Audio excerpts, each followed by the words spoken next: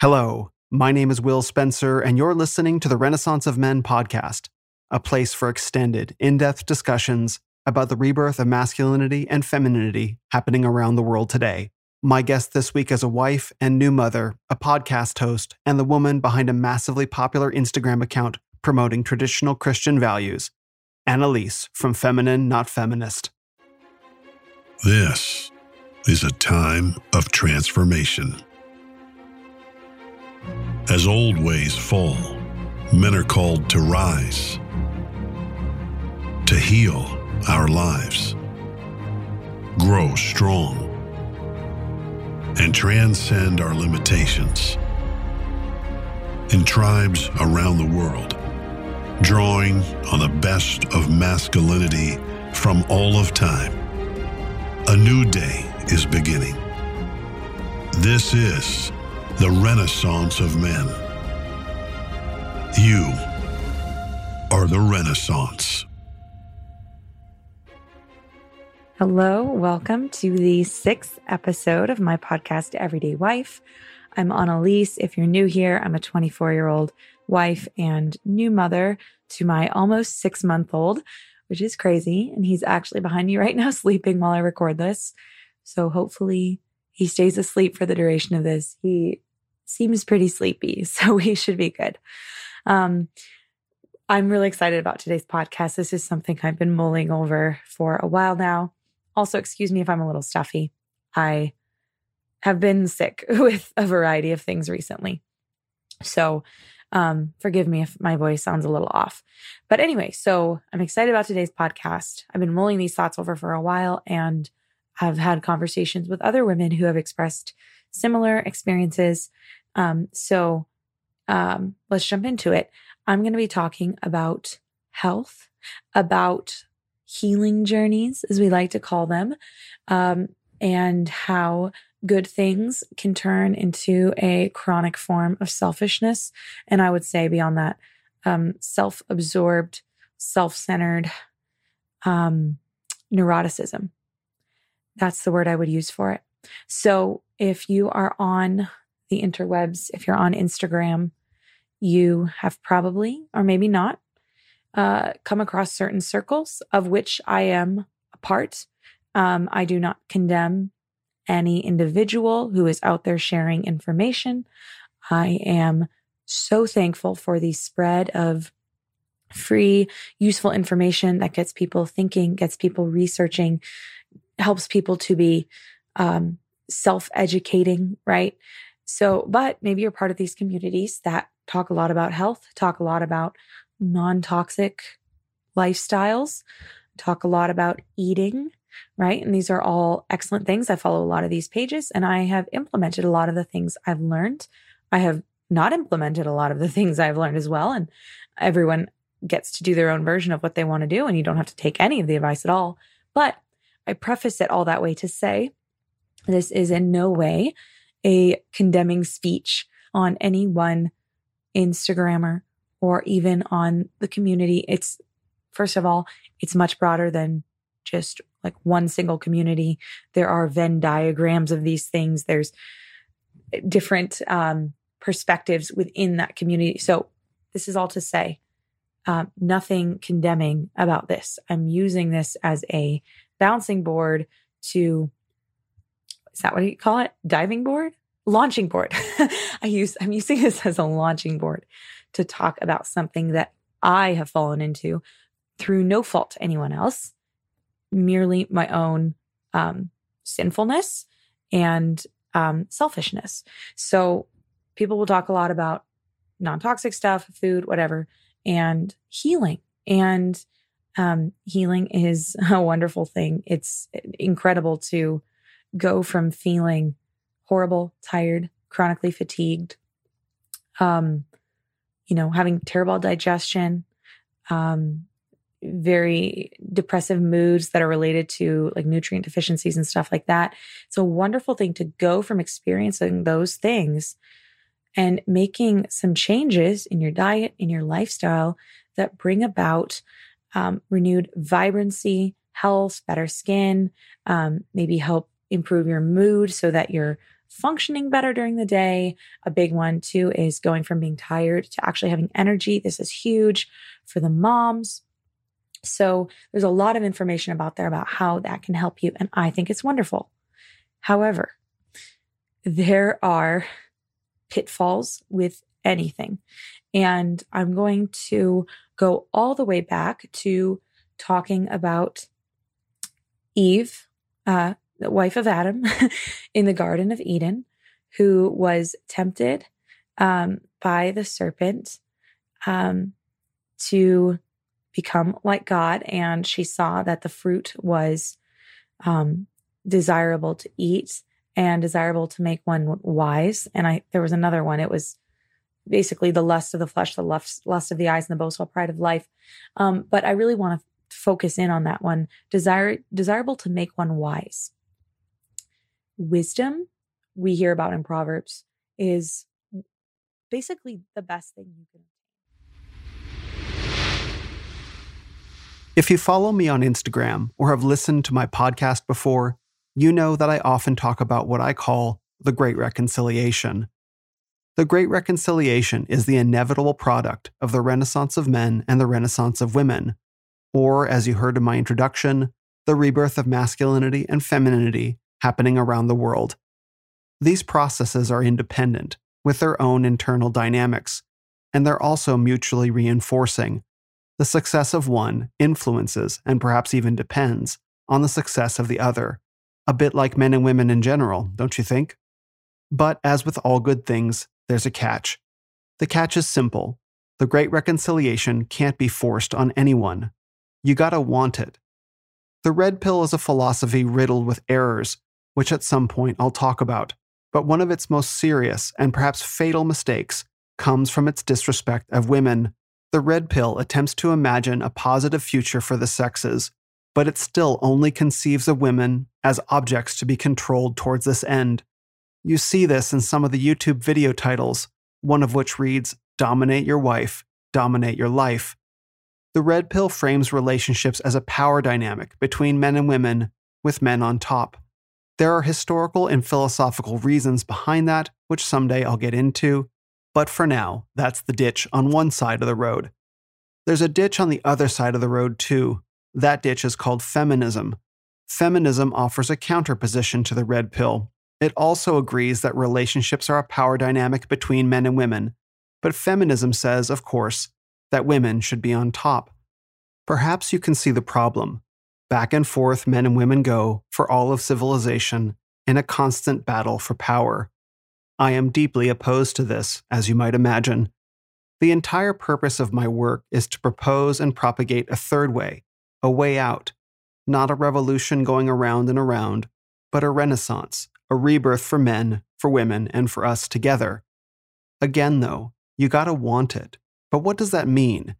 It means that you too have to look upon these historical power dynamics and say, enough, I don't want to play these games anymore. And the sex that needs to say this the most is women. Everything in our culture incentivizes women to disrespect and disregard men. If you watch movies or TV, no man but a billionaire playboy, pirate, vampire, or werewolf will ever be good enough for any heroine. Or for married couples, the husband is always portrayed as the buffoon the wife is cleaning up for. Superheroes are lectured, mythologies subverted, characters gender swapped, and plucky 100-pound girls can do things that men 2.5 times their size can't.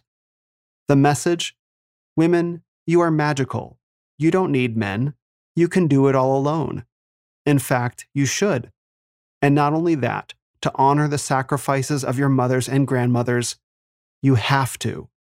It's a pretty remarkable scam, made all the more remarkable for the fact that feminism has delivered on none of the promises of happiness and fulfillment that it made. A woman needs a man like a fish needs a bicycle, was the famous feminist saying of the 1960s.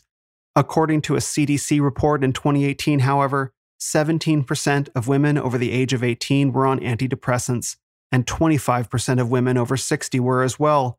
This is pre-COVID.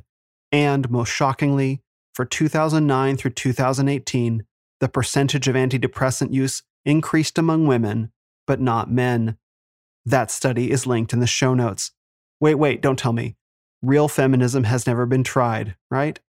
I think I've heard that before. But here's the thing. I know in my heart of hearts that it's not women's fault. Women want to love men. They were designed to love men, as men were designed to love women. For all the political posturing that strong and independent women do, Baby Yoda was still a bestseller. And it wasn't guys buying him. We cannot defeat our design, but that design can be exploited by those who know us better than we know ourselves. And that is what feminism does so expertly. It exploits an aspect of women's psyches that was first described, as far as I know, in a really good book. Which brings me to my guest this week. Her name is Anneliese, and she's a wife, mother, podcast host, devout Christian, and the brilliant voice behind one of the most confident and outspoken Instagram accounts I follow, Feminine Not Feminist. Anneliese's success is proof of two things. First, feminism is failing. In just 2 years, her page has grown to over 140,000 followers. That's almost 6,000 followers per month. For reference, I only have 7,000 followers on Instagram total. This demonstrates to me that the Renaissance of women is very real. As you'll hear, Anneliese's content and lifestyle is challenging to every modern sensibility, all the more so because she's very young, just 24 years old. To me, that's evidence that women's longing for better answers isn't based on status. They're ready to accept truth when they find it, and praise God for that. And the second thing Anneliese's success proves is that women are ready for the third way. They're ready for the great reconciliation. But as you'll hear in just a moment, that doesn't mean the hurdles to get there are over. In our conversation, Anneliese and I discussed the history of her page, Feminine Not Feminist, some of her early challenges with marriage, how she found peace with being a woman, the deep roots of bitterness, the C.S. Lewis space trilogy, and how she and I love the second book, Paralandra, the human longing to be understood, and how it ties to identity, and finally, how to change your husband, wink wink. I said earlier that Anneliese's content is very challenging. This podcast is no different. The truth she shares in our conversation about herself and her journey as a wife and mother should challenge every woman listening to take a hard look at herself and her own soul. What you'll find has been written about in that very good book. So you might want to have it handy. If you enjoy the Renaissance of Men podcast, thank you. Please take a minute to leave a rating and review on Apple Podcasts. Also follow me on Instagram and Twitter at Ren of Men, or subscribe to my mailing list by visiting my website at renofmen.com/newsletter. And if I can borrow a moment of your time, after my satirical Spring Spectacular episode on April 1st with impersonations of Donald Trump, Alex Jones, and Jordan Peterson, some listeners got really upset. It turns out they went to Spotify and review bombed my podcast. I'm currently sitting at a 4.4 rating with 71 reviews, while on Apple, I'm at a much more reasonable 4.8. This is a pretty juvenile response to an April Fool's Day episode that made fun of those public figures more than anything, but it's par for the course for the internet these days. Some people just can't take a joke. So if you're listening on Spotify right now and you wouldn't mind, please click that 5-star review button. It'll help bring this podcast back up in the rankings. I work very hard on this show to achieve an unfailing standard of audio and content quality, so your small gesture of appreciation helps me know that this show is valued and will help others discover my guests and the Renaissance as well. So once again, if you're listening on Spotify, please click that 5-star review button. Thank you so much. So it gives me great pleasure to introduce this week's guest on the Renaissance of Men podcast, the wife, mother, and woman behind Feminine Not Feminist and the Everyday Wife podcast, Anneliese. Anneliese from Feminine Not Feminist, thanks so much for joining me on the podcast. Thank you so much for having me. So I've gotten so many supportive messages having you on, and like one of the things that I like so much about what I do with the Renaissance of Men is that the Renaissance of Men includes women, because without women, it's pointless. And so you're one of the voices, in the whole Renaissance of women, if we can call it that I respect and look up to the most. So I'm very grateful that that you've made the time to have a conversation with me today, because I think we've got a lot to talk about. Yes, I've been really looking forward to this. So that's great. So I think I think where I'd like to start is because this is just my own personal curiosity is how did you get started with your Instagram page? Because I just showed up on the scene a couple years ago, and then I discovered the whole Renaissance of Women world and found you quite quickly. Like this has been kind of going on for a while, so that was the exciting part for me to see that women were already talking about and thinking about these issues. Yeah, so I started my page in June of 2020. So it's only been about 2 years. Oh wow! And so, yes, it grew from 0 to 70,000 followers in 1 year. Wow! And it just took off. It was insane, and I wasn't expecting that. And so basically, so it was June 2020, and I had gone through just a very, an intense time in my marriage and an intense time interpersonally, coming face to face with myself. And yeah, so I was, I'd always kind of been interested in sharing my thoughts on an online platform, and I wasn't really sure I don't know, how do you do that? Like, do you just start a page and start talking? Sure. So June 2020, I started it, and actually the name was Radical Submission was my first handle's name. That's not bad. It's not bad. I liked it, but Yeah.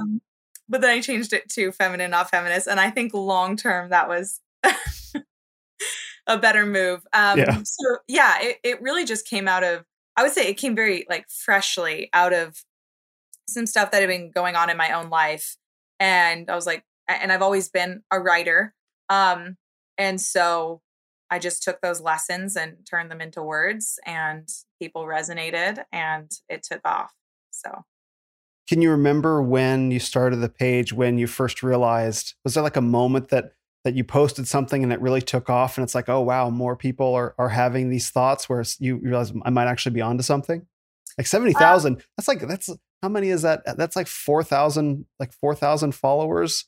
No, 6,000 followers a month. Something like that. And it It's wild. feel like that to me. I don't know. Yeah, when I look back at the numbers, I'm like, oh, that really was that. I know the first month, I grew like 0 to 600 in the first month or something like that. Sure. And I was like, cool, this is great. Like, this is a great trajectory. I remember seeing someone share my post, and I was like, oh, that's interesting that they found that worth sharing. Like, yeah.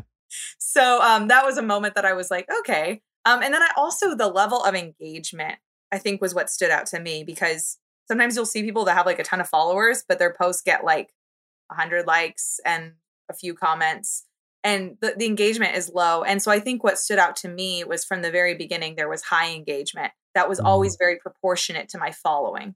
And so I realized that it wasn't just people were like casually like, oh, I'm interested in this. No, they were part of something greater. And I think that was what stood out to me, was the level of engagement. Yeah.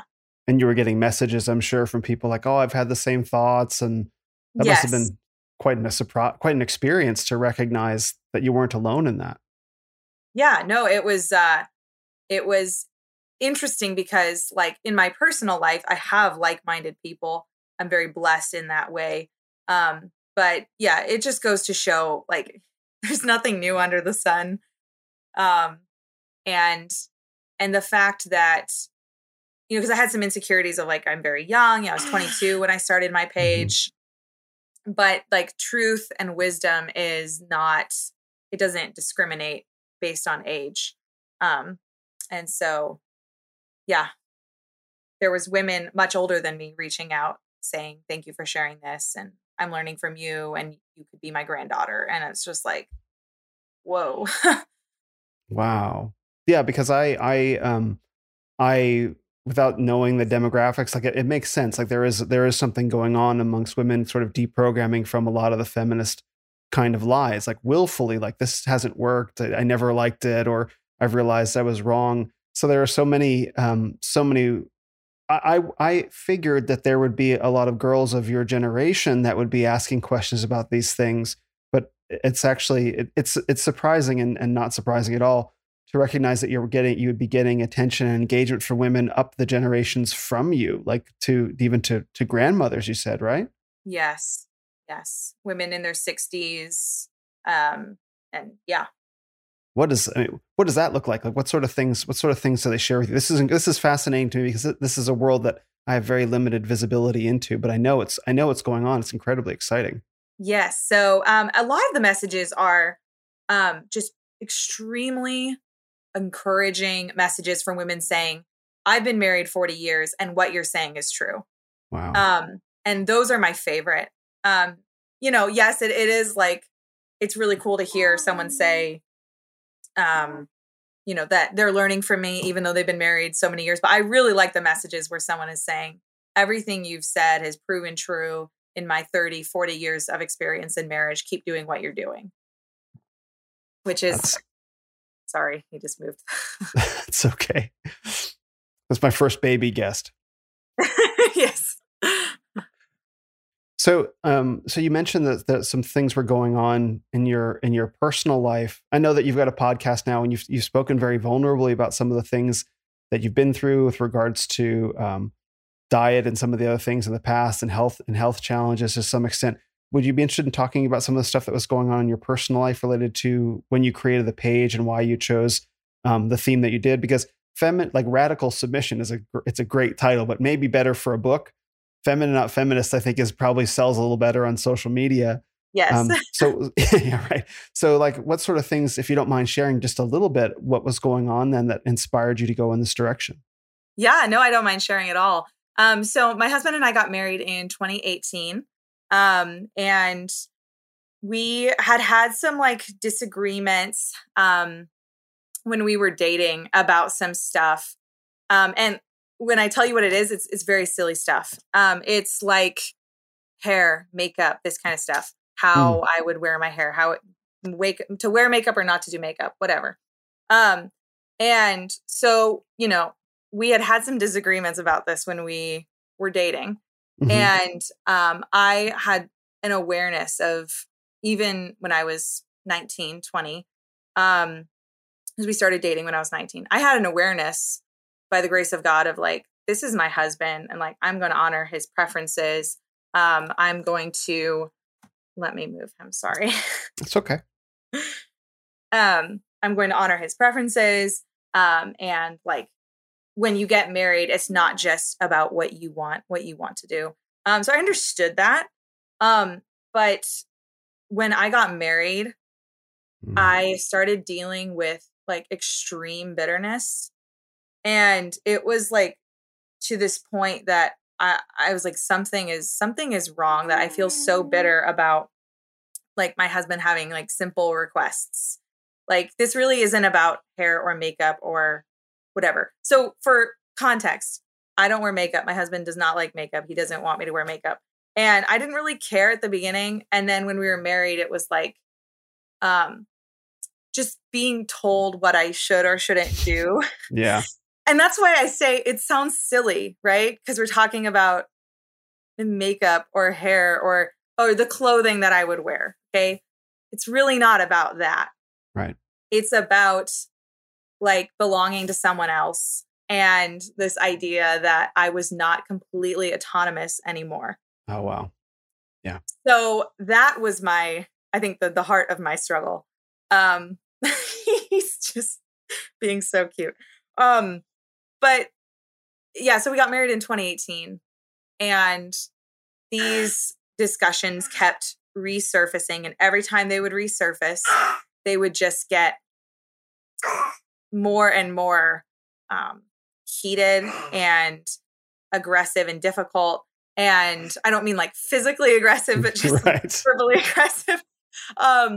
And so I remember that I was going to all sorts of women and wasn't really discriminating, this is someone who I was kind of just going to anyone and anyone who would listen to me. I was in a very vulnerable place, and I just wanted someone to give me an answer. And the amount of bad advice that I got is shocking. And I remember a friend of mine, she listened to me. I kind of shared some stuff, and she was like, just submit to your husband. And I was like, that's all you're going to tell me? But it was the only advice that actually made sense. Yeah. So our marriage was like up and down depending on like me. It was my temperament and my how submissive I wanted to be or whatever. It was very up and down. And it was March, I believe, of 2020. We were talking about something, and it was raining outside, and we lived with a family that like lived on a farm. So there was like mud everywhere. And this has a point. That's great. Go ahead. So we got out of the car after fighting, and I rolled in a pile of mud. Yeah. So I look back at that as like a pinnacle moment because I had hit rock bottom, and I rolled in a pile of mud, and it was I was like, I don't know what kind of bacteria and things are in this, but it's probably like duck poop. And then that night, so yeah, I was just in the mud, and then I was kind of just like walking around crying, and we lived with a family at the time, and the husband comes out and he's like, "Are you okay?" And I'm like, "No, I'm not really okay." But I said, I think I need to just go in, shower, eat some chocolate, and go to bed. Anyway, I only bring that up to say that was, I would say, a moment that I hit rock bottom, quite literally. I rolled in mud. And then it was really only up to go from there. And so it's funny how like we grow as people, because sometimes the stories we hear are like, this happened and then I changed. But it's often more just like this. You're slowly going up, but there's downs. That incident, and then I really started to dig into 1 Peter 3, which really cool story. But I had started memorizing 1 Peter years ago. I had just picked it randomly to start memorizing. And then I had no idea that God was going to use that memorization, because that is like the one verse. I mean, there's multiple verses, but that is the one verse that changed everything for me. And so, it says, wives, be subject to your own husbands, or say it says for wives, so that if any do not obey the word, they may be won without a word by the conduct of their wives, when they see your pure and respectful conduct. Do not let your adorning be external, the braiding of hair, the putting on of gold jewelry, but let your adorning be the inner person of the heart, with the beauty of a quiet and gentle spirit, the imperishable beauty of a quiet and gentle spirit, which in God's sight is very precious. And then it goes on to say, and this is what just blew my mind. It goes on to say, for this is how the holy women who hoped in God used to adorn themselves, by submitting to their own husbands, as Sarah obeyed Abraham, calling him Lord. And you are her children if you do good and do not fear anything that is frightening.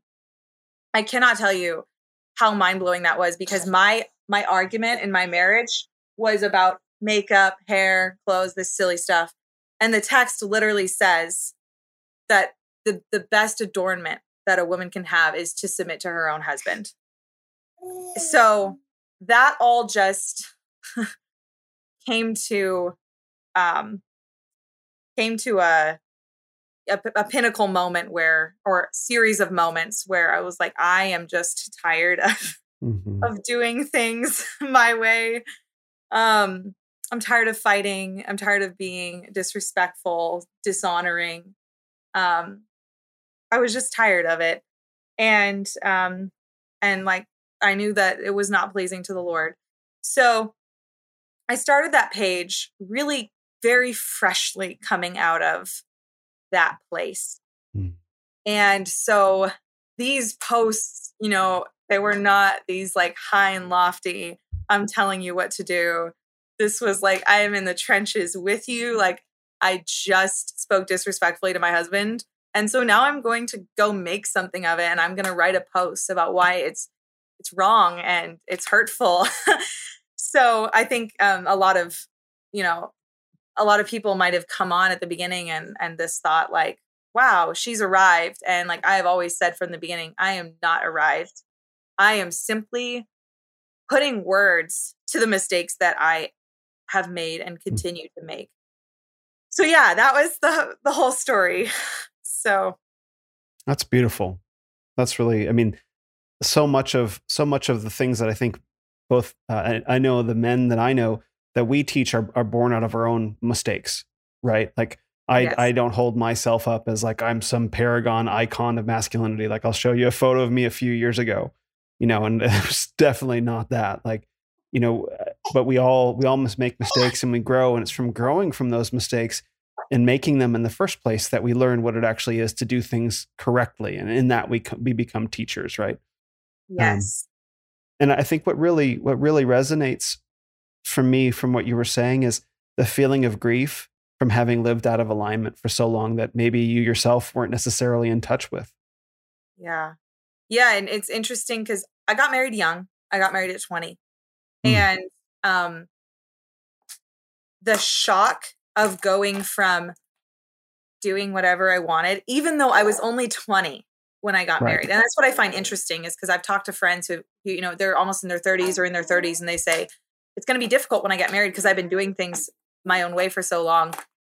And I experienced that. And I was only 20. And I met my husband at 17. Like this is, and so to realize how deep the programming is, that a 20-year-old new wife is still hardcore having to unlearn that. That's crazy to me. Yeah. Yeah. Well, I mean, that's the biblical curse, right? Like it is the I was writing today for a post that I'm working on that like feminism is the biblical curse on overdrive, right? It just feeds all into that where it's like philosophical manifestation of the curse. Yes, exactly. Yeah, exactly. Socialized, like made it into a political force, a social force, a culture and everything. So it makes sense that as you would get into like, that's, your desire will be for your husband and he shall rule over you. Like the very fact of getting married will activate that, right? It seems to me that would be the case, right? Yes. Because it was interesting how I was willing to submit when we were dating. And right? Yeah. And then in engagement, the bitterness started to turn up. And then in marriage, it was just aggressively agitated. And I didn't share this part, but I read a book that a friend gave me. It's actually a single friend, never been married. And she was like, I think this book would be good for you. And it was called The Abusive Wife. And I was like, oh, okay. But there was a chapter in there about bitterness. And the point that this sorry. Oh, buddy, it's okay. You want to play with the speaker? Play with the mic? Ooh. Anything can be a toy. Yeah, exactly. The point that this chapter made, and this is a biblical counselor who wrote this book, but the point that he made was that bitterness is the most destructive thing that you can have in a marriage. Because once you go down the path of bitterness, like if you do not do full stop, turn yourself around, repent, and leave that bitterness behind, it's a dangerous, destructive path. And I read that and I realized, oh, I'm on that path of bitterness. And he gave examples of women that he had met through counseling, he had counseled a lot of men who were married to like abusive, bitter women. And so he gave stories. And what you see with women who become excessively bitter is that they become literally mad. They become crazy. Mm-hmm. And they are controlled and governed by those emotions. And I saw that trajectory in myself, as much as I hate to admit it. And I was just like, I need to run in the opposite direction. So help me God, like help me Lord, because this is the path I'm going down. Wow. So yeah, I wanted to also add that there's a lot of things that culminated in my page, but those are some key moments. That's very brave to admit that. And I want to talk about that bravery in just a second, because I think it's important. But, getting married at 20, like a lot of women, by the way, men suffer from bitterness too. Like, well, don't I know it? So like, this isn't just a one-sided thing. It shows up differently in men. But like a lot of women, they say that their bitterness is legitimate because of past treatment by dads or ex-boyfriends or something like that. And I don't know whether that's the case for you, but it almost seems like at age 20, like the bitterness isn't like, well, because such and such happened in my past. It just seems like something that kind of emerged out of you organically on its own. Like that was part of you as opposed to tied to anything from the past. Yes. And that's absolutely correct. I have Wow. incredible brothers, an incredible father. Wow. Who I have an amazing relationship with. This is the thing. Yes, I had dated some guys before. They were both nice guys that there was no issue with. We just didn't work out, there was no reason Mm-hmm. to be bitter. I will say, and this is where I think a lot of the bitterness was actually talking to other women and Mm-hmm. receiving the things that they were saying about marriage or their husbands or my husband. And I think, yes, the bitterness was already there, but it was really fostered by not talking to the right people, Mm-hmm. which is scary. But Yeah. those women themselves, it's not necessarily bitterness because of a bad past event or relationship. It's also ingrown, but women feed it when they have these toxic, Mm-hmm. So yes, I absolutely agree with that. It was activated by marriage. And then I was forced to deal with it. Wow. That's really heavy. Like I'm going to sit with that for a while, because these notions of biblical curses, like once I really landed in that and had an understanding of what earth was when it was a paradise, and how grievous our sin was in Adam and Eve, and the how legit God's curses were, like, Yes. right. But the thing is like I'm not a woman, right? Obviously. So I know what it is to suffer under the male curse, which is, to, rather than tending to this beautiful, overflowing, abundant garden, men have to fight against the earth to produce prosperity and, sweat of your brow and all that. But to actually hear you describe that as you enter into marriage, that the poison of this curse surfaces organically within you simply by virtue of making the commitment to a husband, that's heavy. That's wild. Yeah.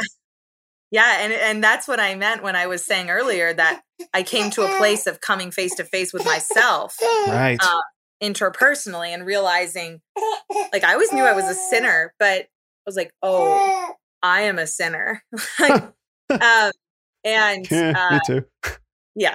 Yeah. And I just remember listening to this Keith Green has a great rendition of Psalm 51, created me a clean heart, oh God. I just remember listening to that and just bawling my eyes out one night. and yeah, it's repentance is not it's no joke. It's not a joke. I was thinking that the repentance is no joke. It's intense. It's intense. Yeah. Yeah. I mean, to really dig into like these feelings that are in you, they're part of you, but they're kind of not of you, but they've driven your behavior, your thoughts, your words, and your actions, and your treatment of a man that you love. Like that's Great. like fall on your knees stuff. I love. Yeah. And the man that I chose to spend the rest of my life with. Why would I start suddenly, of all people, like directing that bitterness towards him?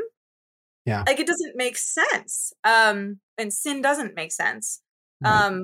But yeah, and then the way that it starts to that bitterness when it's directed towards your own husband, and then you start to see other men and think, well, they're not like my husband. They're different. Yeah. Grass is greener. The grass is greener. Mm-hmm. Featuring my baby eating my hair. I love it. It's great. It's beautiful. So yeah, it's like curse upon curse. I mean, it's just, and I would say that was my first 2 years of marriage was just like this intense coming to face with the reality of of my sin. And I realized if I'm going through this, other people are going through this. Mm-hmm. And turns out they were. To a pretty amazing degree, but that you're able to talk about it. This is the bravery part, is that you're able to talk about it from the other side of it. Like, I'm sure it's still a part of you, as our curses are always going to be a part of us, but it feels to hear you talk about it that you're removed from it. Like you were down in it, like rolling in the mud of it, and now you're not in the mud of it anymore. I'm not in the mud of it. I have noticed that there are times when, for instance, having a baby is a huge life change. And we were married. Yeah, we were married for a few years before we had a baby. And so big life changes or things like that will kind of trigger old habits. But now I can go, okay, I'm descending into those old habits. I'm descending into those old patterns. Wow. And so like, and honestly, just recently I had I see I'm going down a trajectory. I need to stop, ask God for forgiveness, repent. But I'm quicker to see it now. And that's by the grace of God. But yeah, events that are just more stressful, or just the fact of having a new baby and being sleep deprived and not having as much time with your spouse and stuff like that. So yes, I would say, yes, there is a sense in which I'm removed from that deep, deep, dark place. But I remember it was Brendan Schmidt. He did a post on something. I know that guy. Yeah, he's great. And he did a post and I was reading and I was like, oh, okay, I need to be reminded of this, because you can always fall back into toxic old habits. Mm-hmm. So yes, yeah, I would say that I don't want ever to present myself as have arrived, because I have not. Right. Well, so what is your husband's experience of this been? Because it sounds to hear you describe the scenario, it's that you were going into marriage, or you were already married, and you were kind of bristling at the notion that you didn't have your full autonomy anymore, and you went to women for advice, and they activated this bitterness, and you're like, yeah, you know what, that does kind of suck, and and sort of like brought this up in you. And meanwhile, your husband is going through this, and how is he being through it? Like, he's like, what's going on? Things are going insane, or is, like, what was his experience? Because I want to get to, like, what's the experience of marriage like for you now without these aspects? Hey, buddy. Okay. You want to sit down and play with some toys? Yeah. So I think from his perspective, like, it was like, what is wrong with my wife? Like, sure. I thought she loved me. Oh. And of course I'm like, yes, of course I love you. And then my actions are saying something different, and just sort of like just shutting down, because if my wife's going to act this way, I'm not going to put myself out there. I'm just going to shut down. And the thing about when that happens is then the wife is like, you're shutting down on me. You're not being emotionally available. He's like, well, I'm shutting down because you're treating me like you don't love me. And it's a vicious cycle. Yeah. Like, yeah, I laugh because you laugh or you cry. You know what I mean? It's just, so I would say from his perspective, I mean, I'd have to ask him to get but I think he would say, yeah, you just shut down. Like, and he does not have a great family background. So when I would treat him in a certain way, it would break stuff up. So it was compounding a lot of things. So yeah, I would say his main response would just be like, to be cautious with me, because women can be very emotionally unstable and volatile. And how do you respond to someone and you don't know how they're going to treat you? Mm-hmm. Which is like, it's painful for me to say that, because I know that's what I've done. Like, it's painful. But yeah. And to be perfectly honest with you, because I have no interest in not being perfectly honest, we are still working through repercussions of my emotional volatility. Wow. And again, it's just like, I see things now when I'm heading down a trajectory, and I more quickly turn away from it. But yeah, God did not choose me to have this platform because I'm good at it. God chose me because I will be honest and and be able to articulate what's going on. Like my point being, we're still working through some of those consequences, because you can't just live in bitterness for so long and then just turn around like that. Mm-hmm. That's really beautiful. Thank you for saying that, because I think a lot of people listening can probably hear reflected a lot of dynamics in their own relationships. I certainly can see them in some past relationships that I've had, where it's like, where is all this anger at me coming from? Okay. And now I'm going into a guarded, protective kind of state. And then she's like, well, why are you shutting down now? I'm someone that can force myself to be open, but there's definitely been moments where it's like, why am I going to open up and be, and here's the word, vulnerable? Mm-hmm. And there's so much chastisement to men to be vulnerable, but it's like men are putting themselves at risk for that same attacking bitterness. And men aren't stupid, right? We know when we feel that, but we're not actually allowed to say anything, because here comes some more words: feminism, patriarchy, like ex-boyfriends or whatever. It's like, what does any of that have to do with me? You chose to be with me, and that's, but here's the tricky part, is that those things are real, but that you didn't have any of those experiences and you still felt the bitterness to your husband. That's legit. Like, that's real. That's garden stuff. Yeah. Garden of Eden stuff. Yeah. And yes, I had feminist programming by virtue of living in a feminist influenced society. Culture, yeah. Yeah. But I have never called myself a feminist. I think I was even in like high school, I was like, women getting the vote, I wouldn't have been the ones fighting for that. Like, we're going to both get canceled. Awesome. It's fine. It's fine. Wait a minute. I just never resonated with the feminist message. Sure. And then I started to resonate with it after I got married. And not like feminism. Right. Not like feminism, like shave your head and like just be fat and like that. I mean, I never wanted that, but like, you hear it all the time: my body, my choice.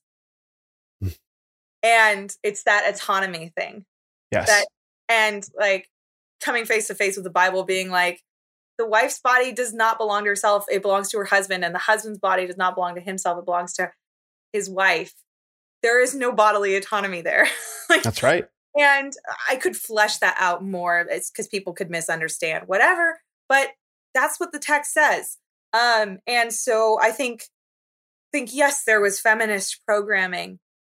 But the feminist programming appealed to me more after marriage.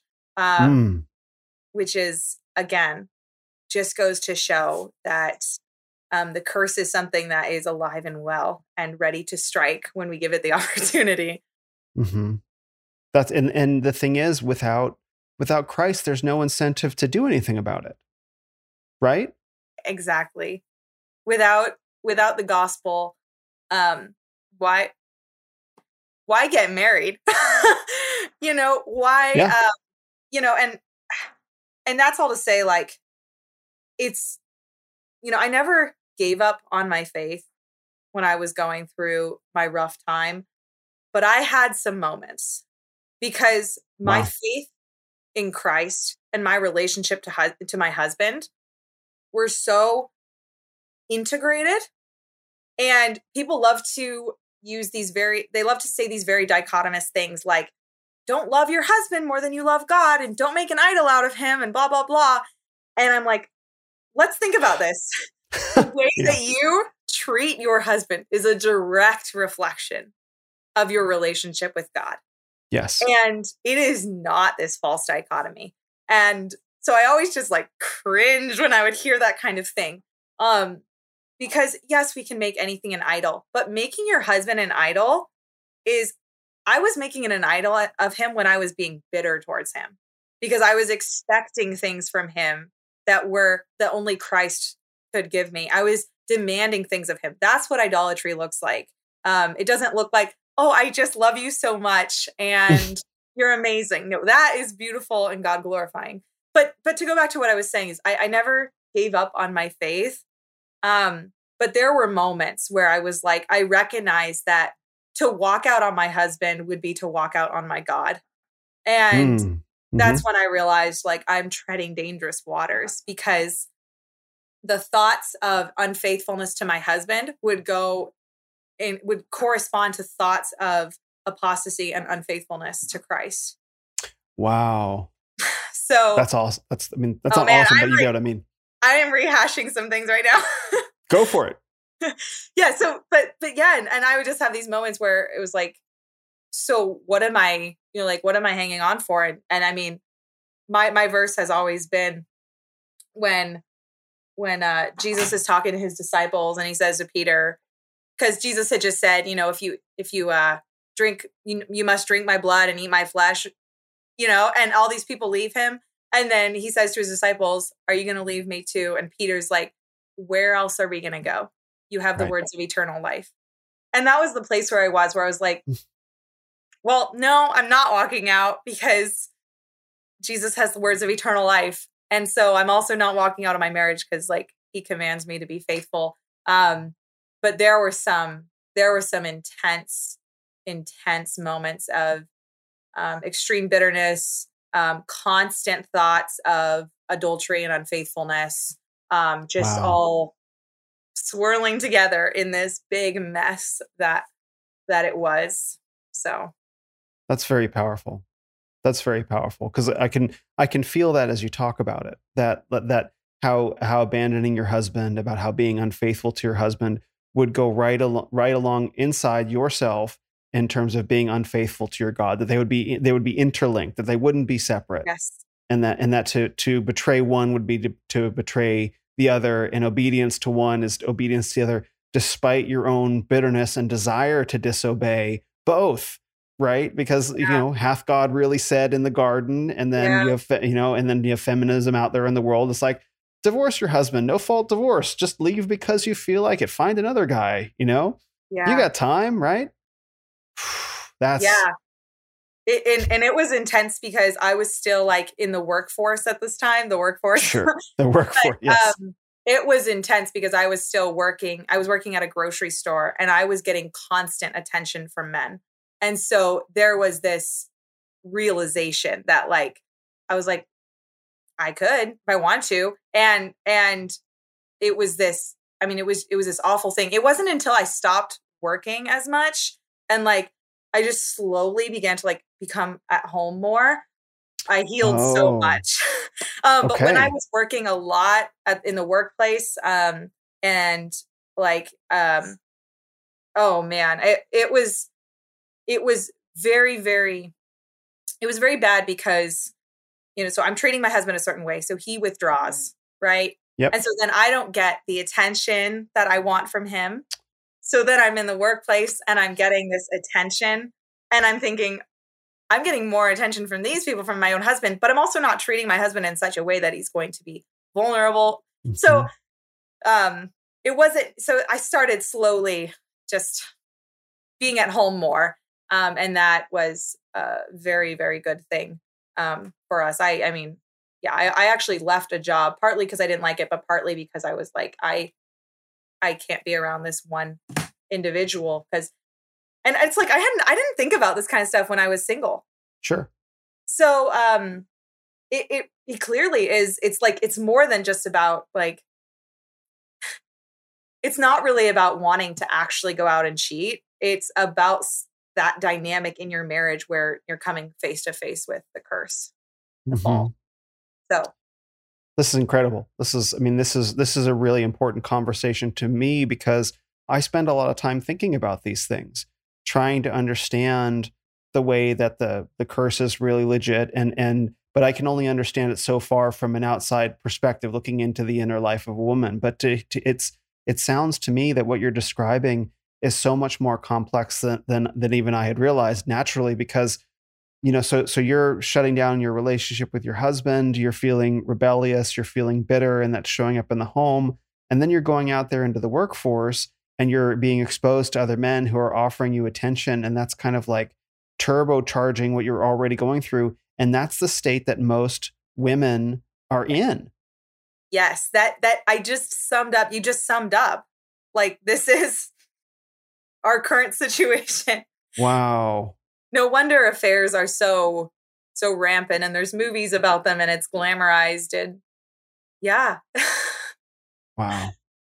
Yeah, there's a guy, Professor E. Michael Jones, Dr. E. Michael Jones. He wrote a book called Libido Dominandi, about how sexual liberation was a project that had been worked on, I don't know, for something like 100 years before they finally pulled it off in the 1960s. And how sexual liberation is what you get in exchange for true freedom. Like, they take away your true civil liberties and they give you sexual liberation instead. And so what he talks about is how long this project had been going on to celebrate adultery. Just like you said, he listed a whole bunch of very famous novels where it's like the entire plot of this novel revolves around adultery. Like Anna Karenina, I think, is one that he talked about. Yes. Right? It's like it's all about adultery. And even the book Pride and Prejudice, right? I love that book by Jane Austen. Like, it's not exactly adultery, but there's like some sexual liberation that shows up and it almost destroys the whole family, right? Yeah. And just how much of this had been going on. And now we're kind of living in the ashes of it. Like, there's this giant explosion and now we just kind of take for granted, like, oh yeah, no, this is just normal. Yes. Yeah. And and to realize that I am a Christian citizen. I'm a citizen of the kingdom of God, but I'm living in the kingdom of man and the kingdom of darkness. And so sometimes those messages are very hard it's hard to step outside of and be like, wait a minute, this is just propaganda from the kingdom of darkness.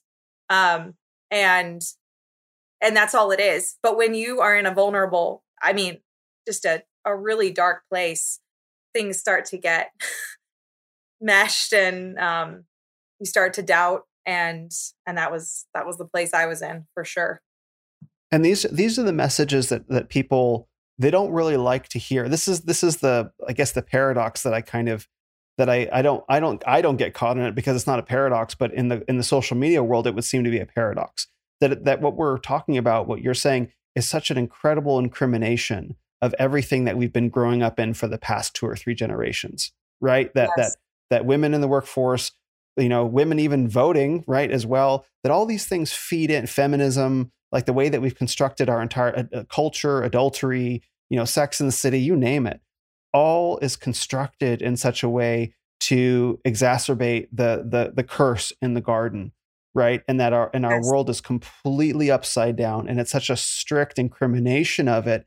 And a lot of people say, oh, don't go too hard on that. But your success proves that, like, people need to hear this stuff. Not only do they need to hear it, they want to hear it, and not just men, but women too. And that's why I call it a paradox. It's like so many people are so resistant to this, but 6,000 followers a month over the course of a year that's wild. Yeah. And you've doubled that. You've doubled that. And really, I'm just saying obvious things. Like, to go right. to go back to what you were saying of, it's such a stark contrast from what people are being told. And so they log on, they see someone say, honor your husband. What? Here are 5 ways you can honor your husband today. Burn it down. And it's like, this is really not that novel, but yet it is so profound, because what you have is women, who watched their parents convey a completely opposite dynamic. Their mother never honored their father. Their mother ran the show with her emotions. Her father was unkind in return, like this whole thing. And so they go on social media and they see women saying, respect your husband and cook for your husband. It's like, what? Yeah. Well, you tweeted, what did you tweeted? You posted on Instagram is where I saw it. You said, normalize being nice to the person you married. It's so funny. I tweeted that and I left it alone. I like forgot about it. And then I went on Twitter and I was like, oh, why do I have all these reshares? Oh, I guess people really resonate with this. Because yeah, like I found this page where this woman makes lunches for her husband and it's great. She just puts the thing, time to make lunch for my husband. And she responds to these stupid comments. And I'm like, people are really out here angry because this woman made her husband a nice sandwich. Like they're angry about that. They're mad. And I mean, obviously there's going to be a lot, there's more going on, if that kind of thing just deeply just bothers you so much. But to realize that you don't really need to you don't need to do much to be really countercultural today. Mm-hmm. I mean, the upheaval when I would talk about things that I would do for my husband, like I would dress a certain way for my husband, or I wouldn't wear makeup for my husband. The amount of messages I would get. Well, what about you? What about your personal preferences? What is he doing for you? It just really draws out something in people. Well, let's talk about the makeup issue, because I actually did get a message. I did get a message about that. Someone wrote to me, it's like, and I won't caricature the voice. It was a very sincere message. It's like, she doesn't represent a lot of moms out there. And I said, it's not my purpose to represent all the moms out there. Like I have conversations with people that I respect and that I think are making interesting contributions. And I don't think you're saying like everyone needs to be just like me. Like I think that you're living a certain way and using your life as an example. Take from it what you will. But let's talk about the makeup issue. Let's talk about the clothes issue, because makeup and clothes are a big part of let's say women's culture in America today. And how did you resolve that? And how does that feel? And where are you at with it now? Yeah. Well, I mean, I just kind of did whatever. I was never like big into makeup or like big into the beauty industry. Like that was just not, I mean, it's expensive and whatever. Like I've maybe had 2 pedicures in my entire life. But it was, again, to go back to the autonomy thing, I believe that women should be well dressed and like putting a semblance, some effort into their appearance. But I look at it through the context of their marriage, like, because there's a lot of, and I'm not sure if this is the route you were going with this conversation, but let's go that way. Let's go this way. So, when I've talked about these things, I'll say, this is where I'm at, but do what honors your husband. If he likes you to wear makeup, I think you should wear makeup. So I'm not sure if that's how I don't represent mothers in that I don't have a real glamorous lifestyle whatsoever. Like I live with my parents. I don't wear makeup. I'm very simple. But those are good things. Those are maybe not for everyone living with the parents, but like the living a simple lifestyle. Like a lot of people work real hard to live a simple lifestyle. They work really hard to live a simple lifestyle. But yeah, so with the hair and makeup thing of like, I think that this is where maybe I diverge with the trad community or whatever. Okay. Well, let me put it this way. I used to get really triggered by messages when women would make posts about like, look nice for your husband, put on some makeup before he goes home, he comes home, things like that. I used to get really triggered by that because I was like, but my husband doesn't like that. And Fair. So, and so now I can just like see it and be like, the principle is to look nice for your husband, like whatever that looks like in your marriage. For him, because that's the whole point. And so if someone sees me and says she doesn't, and that's fine. Like I'm sure I don't represent a lot of moms. I also don't like really talk about motherhood a whole lot because I'm very new, right. But if someone sees my page and is like, I don't know, it doesn't really fit the thing. I'm like, well, it fits what works for my husband. And that's the whole point I'm trying to get across. And that's a better point anyway. And that's the better point anyway, because, and you can hold that. I've learned to hold that piece without being judgmental of the woman who is, puts a lot of time into her hair, her makeup, her appearance, her clothing. I can see that and be like, I'm sure she is doing that out of honor for her husband, and she represents a certain segment, and there's nothing wrong with that. And so just to be at peace with that. But yeah, I had a lot of, it was a struggle for me because I have a history of eating disorder. And so, this whole topic of beauty, which is forefront of every woman's mind.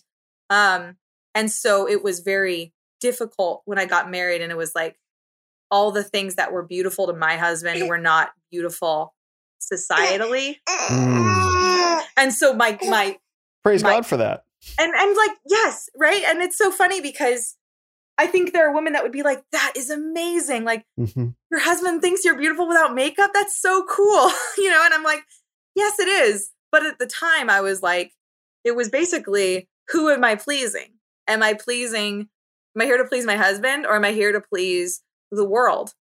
And that was, it was hard to realize that, yeah, I was desiring more to please the world. So yeah, I don't know if that answers the question, but with the whole makeup and that conversation, and this is something that Christiana and I have talked about, dear sister, if you're familiar with her. She's amazing. She's amazing. We've talked about this a lot, is all of those conversations have to be had in the context of one's marriage, because really it's about making yourself beautiful for the man that you're married to, and tuning out the voices of the world in order to do that well. And if that means that everyone around you is telling you to be like plain Jane, and your husband wants you to put more effort into it, you need to tune out those voices. But in my case, I had to tune out like the entire beauty industry. I had to tune out the people that I was, and just, and here's the thing too, that really gets people is, it's not like my husband said, you must not wear makeup. Like, it's not like he came and said, this is a commandment, right? Right. It was, I very much prefer when you don't. I still love you if you do, obviously, but I feel loved and I find you beautiful when you don't wear makeup and don't, and grow your hair long and things like this. And so it wasn't that I was like, people are like, oh, so he just, forced you to. No, he told me his preference, and I chose to do that. But in order to do that with peace in my soul, I had to tune out a lot of voices, and I still have to tune out a lot of voices. And that includes the entire sphere I'm in on social media, which really can emphasize things like, external signs of beauty. So do you get what I'm saying? I do. Yeah. So, and that's why I look at it and I'm like, it's so ironic that like, well, it's just funny that God like gave me the platform he did, because it's just like the opposite of, but the point, it all goes back to that verse in 1 Peter I mentioned, like, this is how the holy women who hoped in God used to adorn themselves, by submitting to their own husbands. And I also noticed, and this is sort of strange and maybe it's kind of like unprovable, but I actually, like, as I started to heal in my marriage and honor my husband's preferences, I started becoming more beautiful to myself. I don't know if I became more beautiful in anyone else's eyes, but I look at old pictures and I look at myself now and I'm like, I'm a much more beautiful woman. And that's because I'm not harboring that bitterness, and it's because I'm submitting to my husband. So it's the ultimate beauty. Peace, like a gentle, quiet spirit. And I think this is something, what I'm really, I'm enjoying many things about this conversation, but one of the things that I'm really enjoying is getting a sense of the perspective of the number of fallen influences that women are subjected to. So you have the bitterness of women around you. Set aside the own curse surfacing from within your own body and being and your own soul. Like, you have the influences of women around you. You have cultural influences. You have the beauty industry that's portraying what beauty should be, right? That's telling you what beauty should be, perhaps from some commercial angle.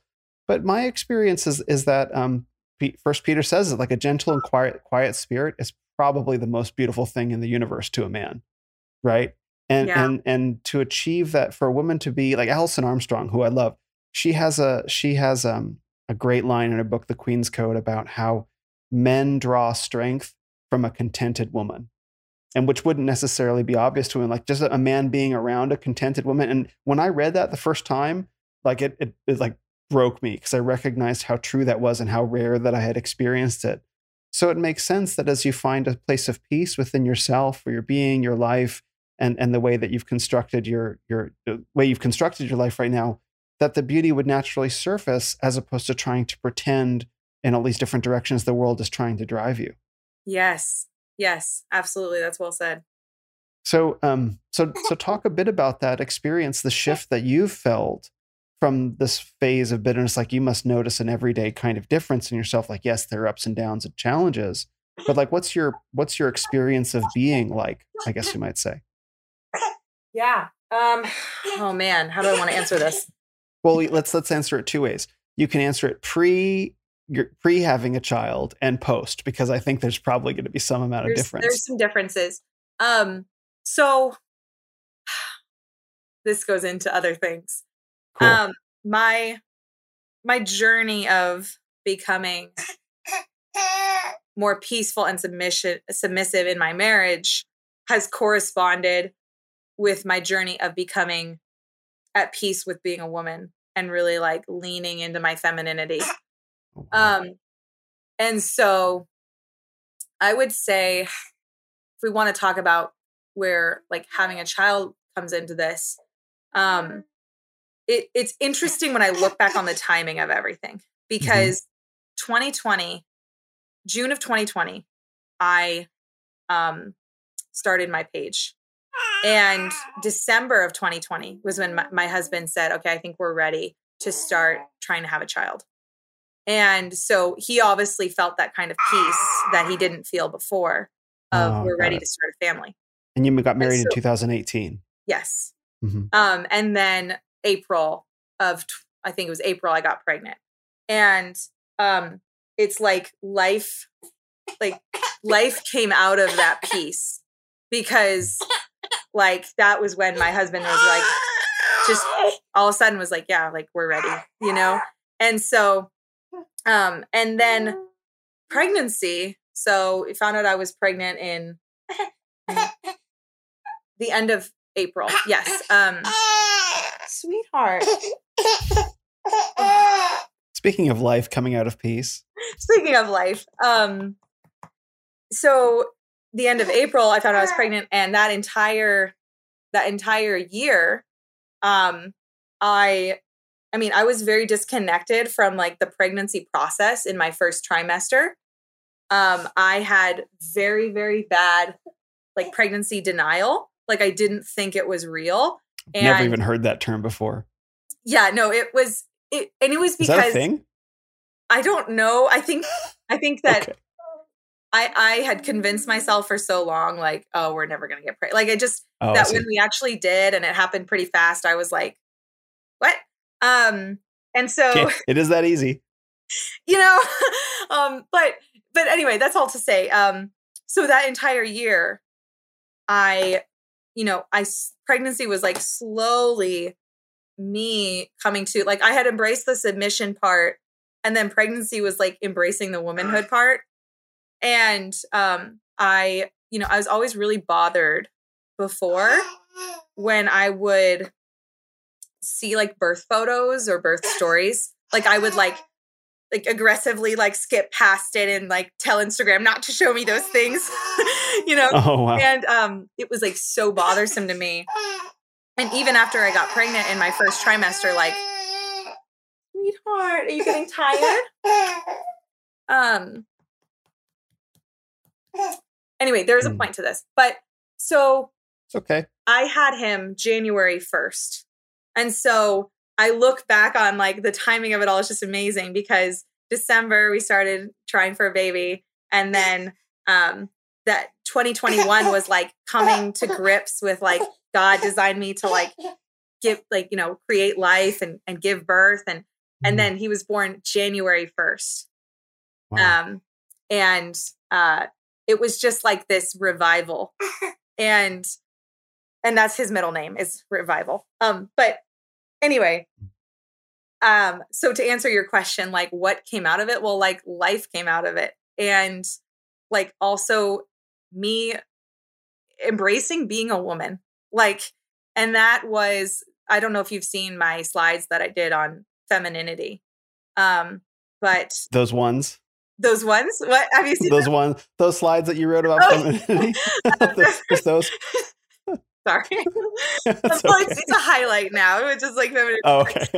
In it, I talk about like that, the word that comes to mind when I think of embracing your womanhood and you know, and your feminine roles in marriage and all that. The word is surrender.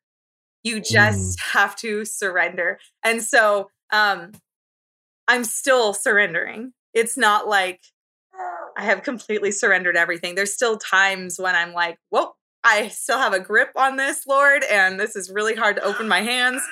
But yeah, fostering that peace in my marriage and that submissive spirit and like actually just loving my husband for the sake of loving him. And then, you know, our child and it really culminated in like giving birth. And that was just like, okay, like I'm surrendering. Like, God, you made me the way you made me. By the grace of God, I am who I am. And that was January 1st, which is just like crazy. He was due Christmas, born January 1st. So I hope that answered your question. That it did. More info than. No, that's perfect. That when there's a phrase that stuck out for me, at peace with being a woman. And there's a lot in there. You know, say more about that, about being at peace with being a woman. It's absolutely beautiful. Yeah. So I think that the best way to describe this is when I was 13 or 14, my family went to, so it was me and I have 4 siblings, but it was just me and my brother and my parents. We took a trip to Las Vegas. And I remember walking down the streets, and it's a very disgusting city. You know, there's all these advertisements for prostitution, and like, it's like the perversion of everything good. And I remember we were walking down the streets, and I was 13 or 14, and I just broke down crying. And I said, I don't want to be a woman. I don't want to be a woman. And, or why did God make me a woman? It was intense. And like, just because being there just triggered something. And, I just started weeping. And, I had moments like that.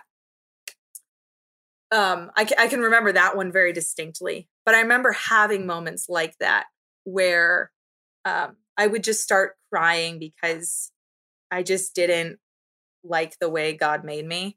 And I think that ultimately manifested itself in my eating disorder. And like, that was just like the physical manifestation of me striving and fighting my womanhood. Because I actually lost my period. I didn't have a period for 2 years when I was in my eating disorder. And so, I mean, that was the visible, or the, you know, the tangible manifestation of me striving and fighting, because, I wasn't even functioning like a woman hormonally. And so coming to grips with my womanhood has been, yes, mental and spiritual, but it's also been physical. Yeah, I started getting my period back when I started to like eat more and have more healthy relationships. And that was a physical manifestation of me being okay with being a woman. And so it's like, you know, we don't understand just how much the mind and the body and the spirit are all connected in this. And so I would say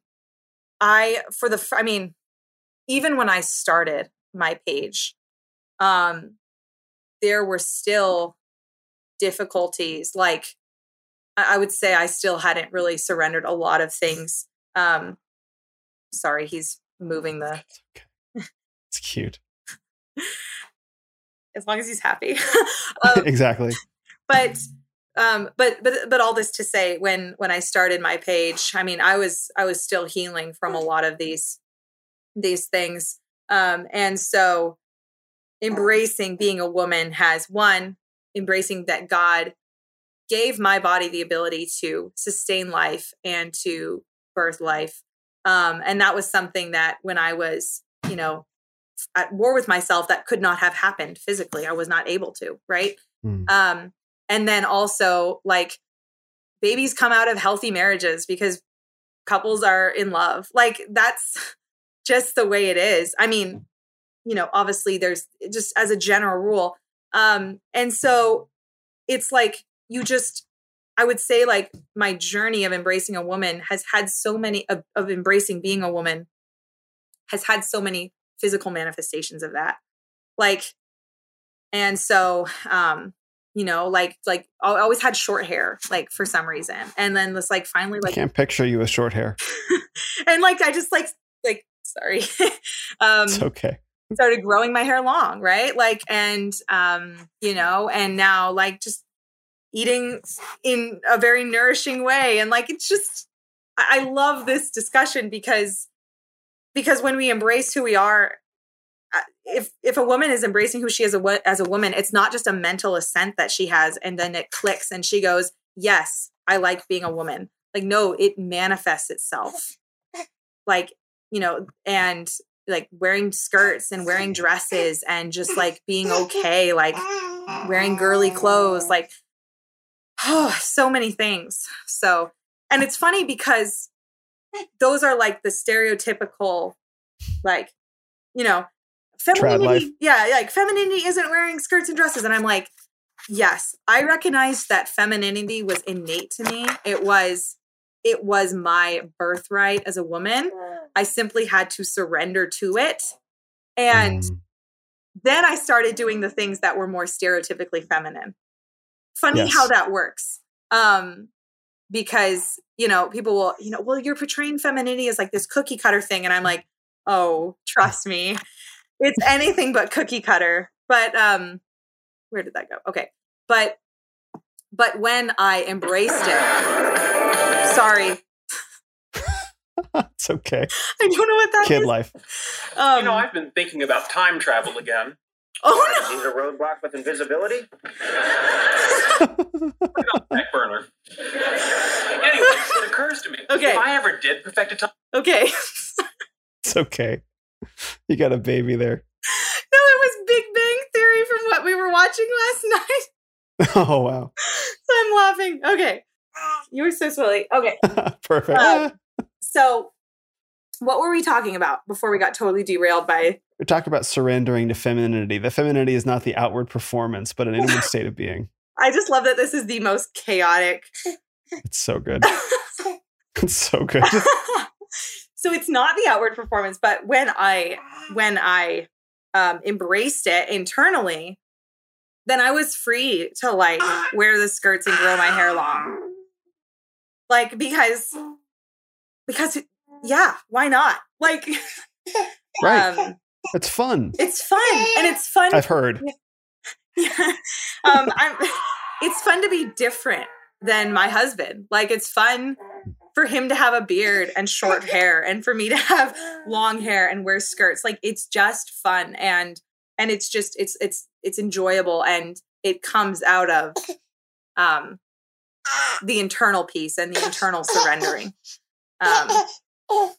So yeah, that's how, and I think that's where these discussions, they tend to get so low resolution.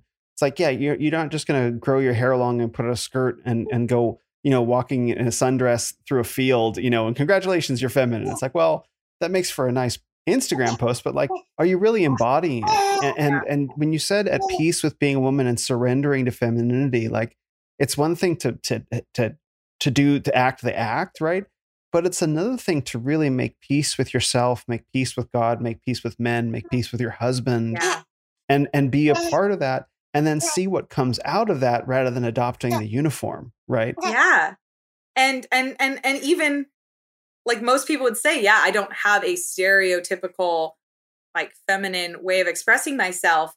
But it's like, it's so interesting to me that if a man thinks he's a woman, he puts on the uniform and everyone affirms him, right? That's funny.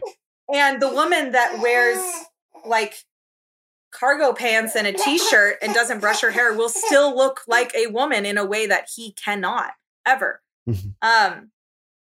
But at the same time, like, I think it kind of goes both ways, because I surrendered and then I started to embody a more feminine appearance, but I also started to embody a more feminine appearance before I completely surrendered.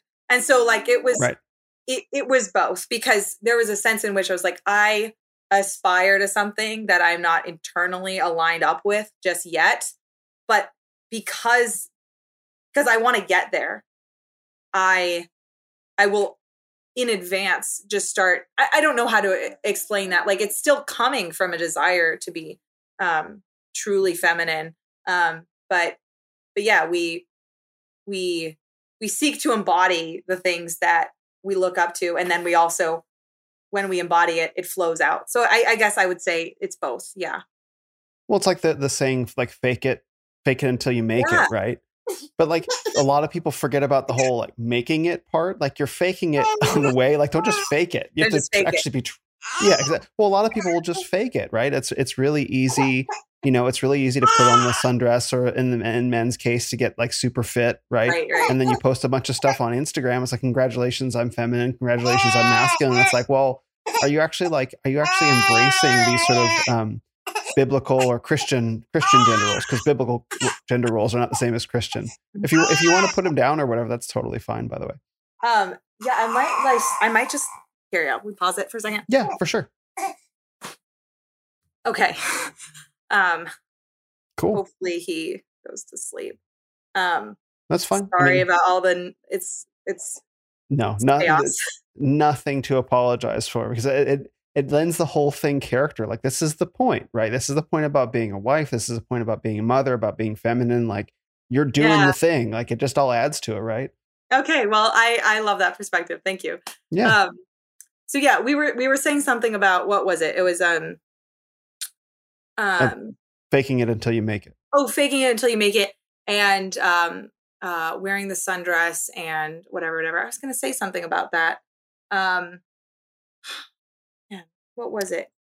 You were saying something about biblical Christian gender roles. Yeah, about how biblical gender roles are not the same as Christian gender roles, because there are a lot of guys on Twitter, especially, like, polygamy is biblical, bro. I'm like, it's biblical, but it's not Christian, dork. Right. Oh yeah, no, the Twitter, some of the stuff I've seen, I was like, women aren't made in the image of God. And I'm like, I think this is just a troll account. Like, I don't think this is like, I think it's just trying to make people look bad anyway. Putting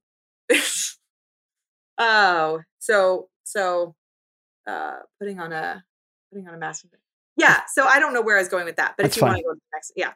Yeah, no, it's totally fine. I mean, it's just a matter of, like, I think a lot of people will mistake the outward performance for inner transformation. Like, the distinction that I've heard is change and transformation are not the same thing.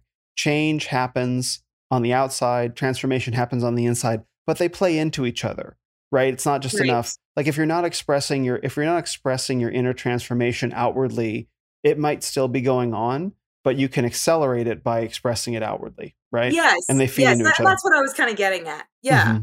Mm-hmm. Because I didn't want to wait until I felt feminine, or like, I didn't want to wait until it was easy, because some people will message me and they'll say, I want to wear more skirts and dresses, but I feel uncomfortable.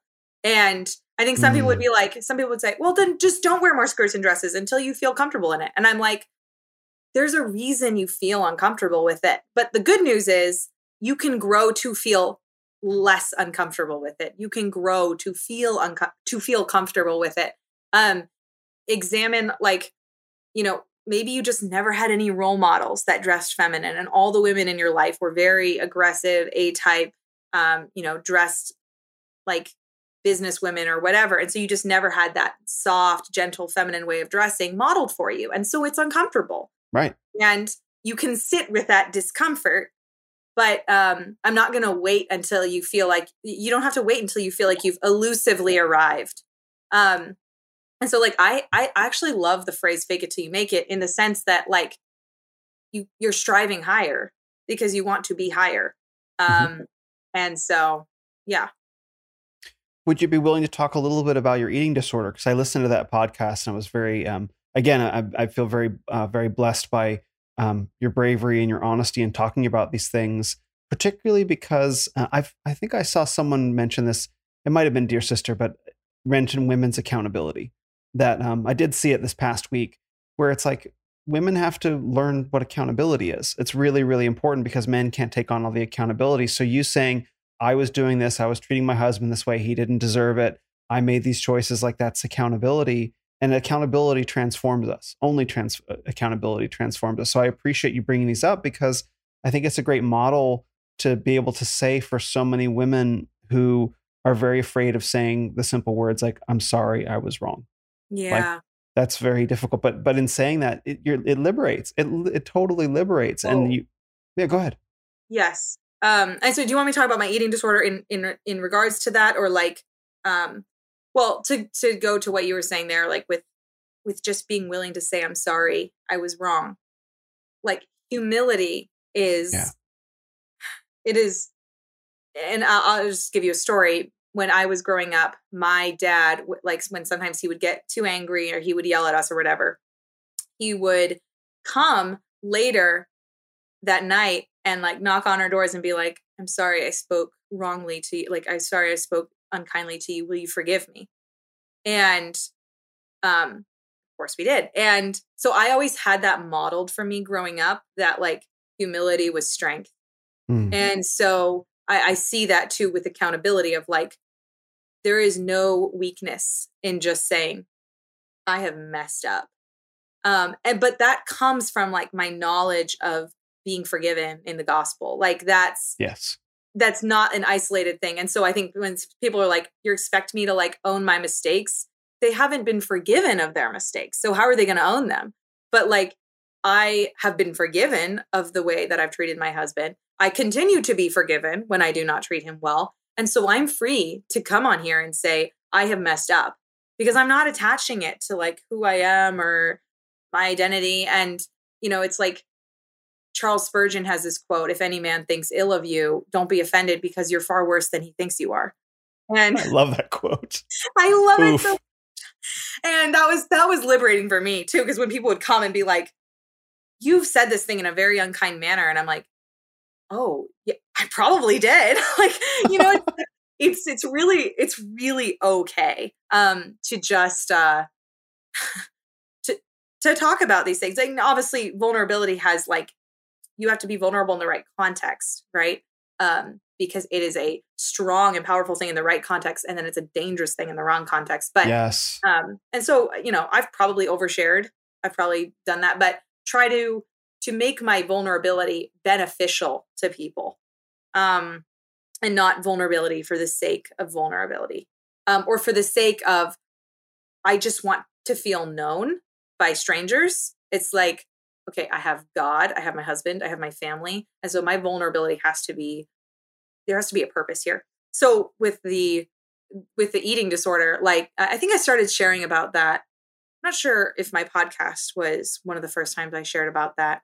But yeah, I've gotten some great messages about that. I mean, it's one of those things I think ties really well into the femininity sphere, because there's a lot of reasons people develop eating disorders, but a lot of women develop it around the time they're going through puberty and their bodies are changing. And it's like, you're trying to turn back the clock because you don't want to advance. And Really? I mean, a lot of women develop them earlier than that, and women also develop it later. But as I've been processing it, when I'm thinking about this here, it's like women start to develop that awareness of themselves. And so I think that this movement that we're seeing on social media, and, you know, of women like learning like how to eat and properly nourish themselves and what is normal, you know, not like fat positivity, but really just embracing your womanliness. Like, as I've been processing that, I'm like, yeah, like I I couldn't accept that I was changing. So I tried to turn it back. Like, and so I think it goes very well with the discussion of womanhood and femininity. Because yeah, if you're not eating well and you don't have a period and you can't carry life, you can't sustain life, you don't have energy to be, the person God calls you to be. So, yeah, I developed that. I started developing it around, my first awareness of it was like 6th grade, which is very early. Yeah. And I started to just like participate in behaviors. Like I would just like go 2 days without hardly eating. And then I would like just eat a bunch and like go back to normal, but it was always like very sporadic. And then when I was 15, when I was 16, I started to like really start to like get hyper fixated on like my calories and my diet or whatever. And was like super restrictive. And like some days I was eating like 800, 900 calories a day. Wow. Not very much. Yeah. Like I was like, I don't know, like 15 pounds less than I am now, maybe. Which when you're 5'3" is kind of a lot.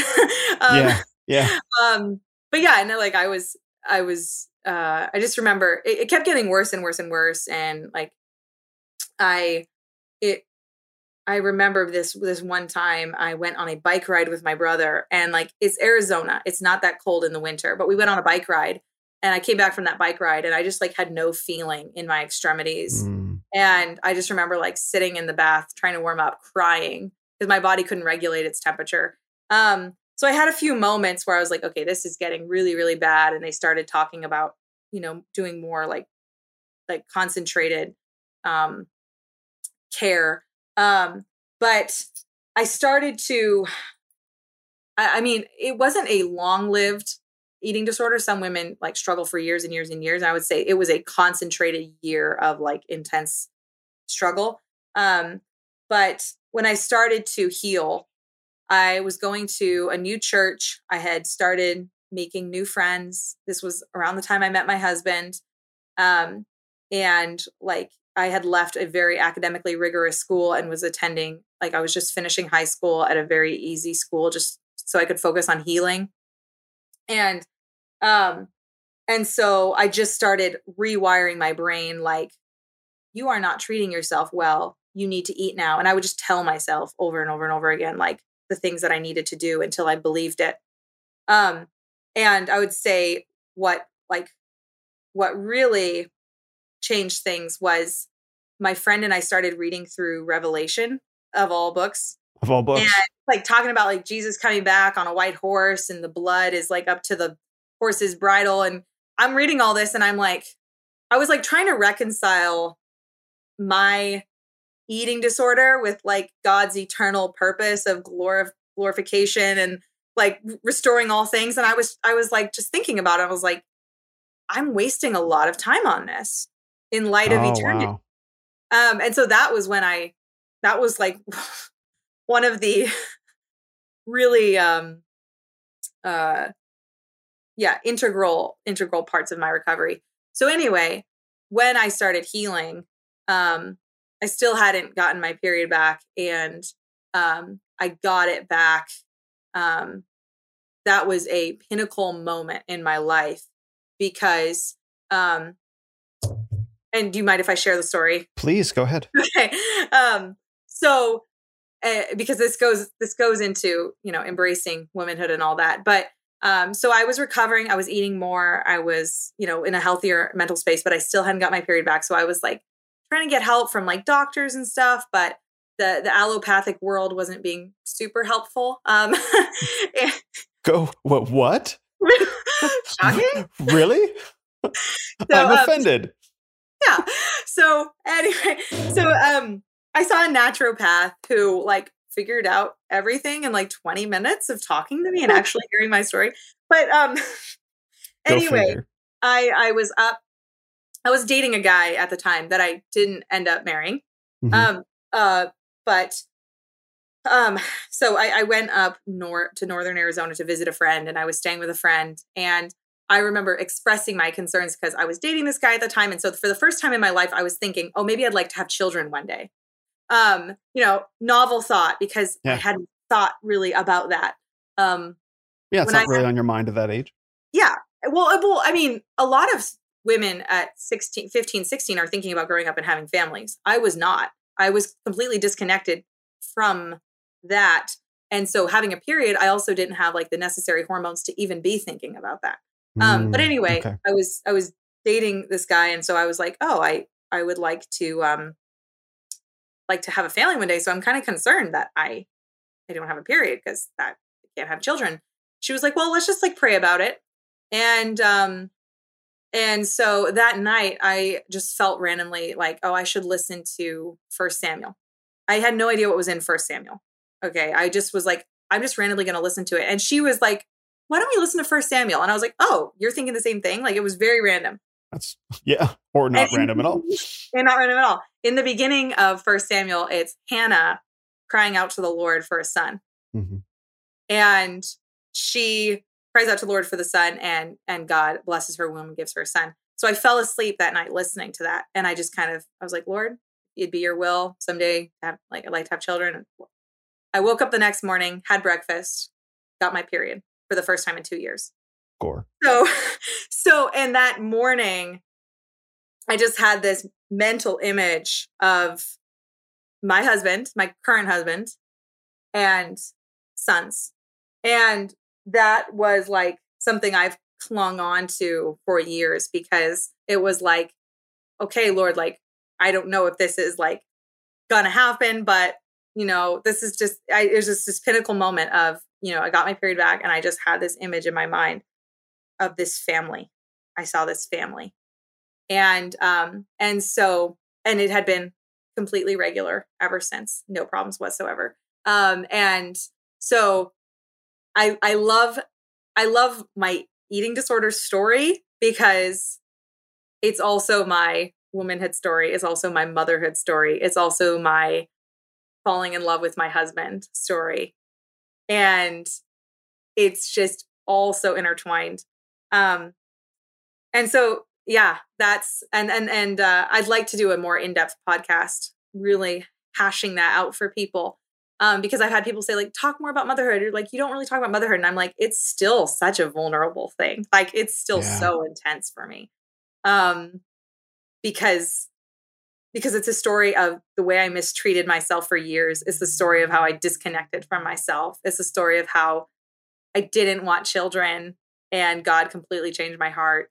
And to see where I'm at now with this beautiful son, it's like, what? Because going down the trajectory I was going, I probably would have just ended up like just, extremely malnourished. Like, I mean, it was terrible. It was terrible. So, and here I am. So. Wow.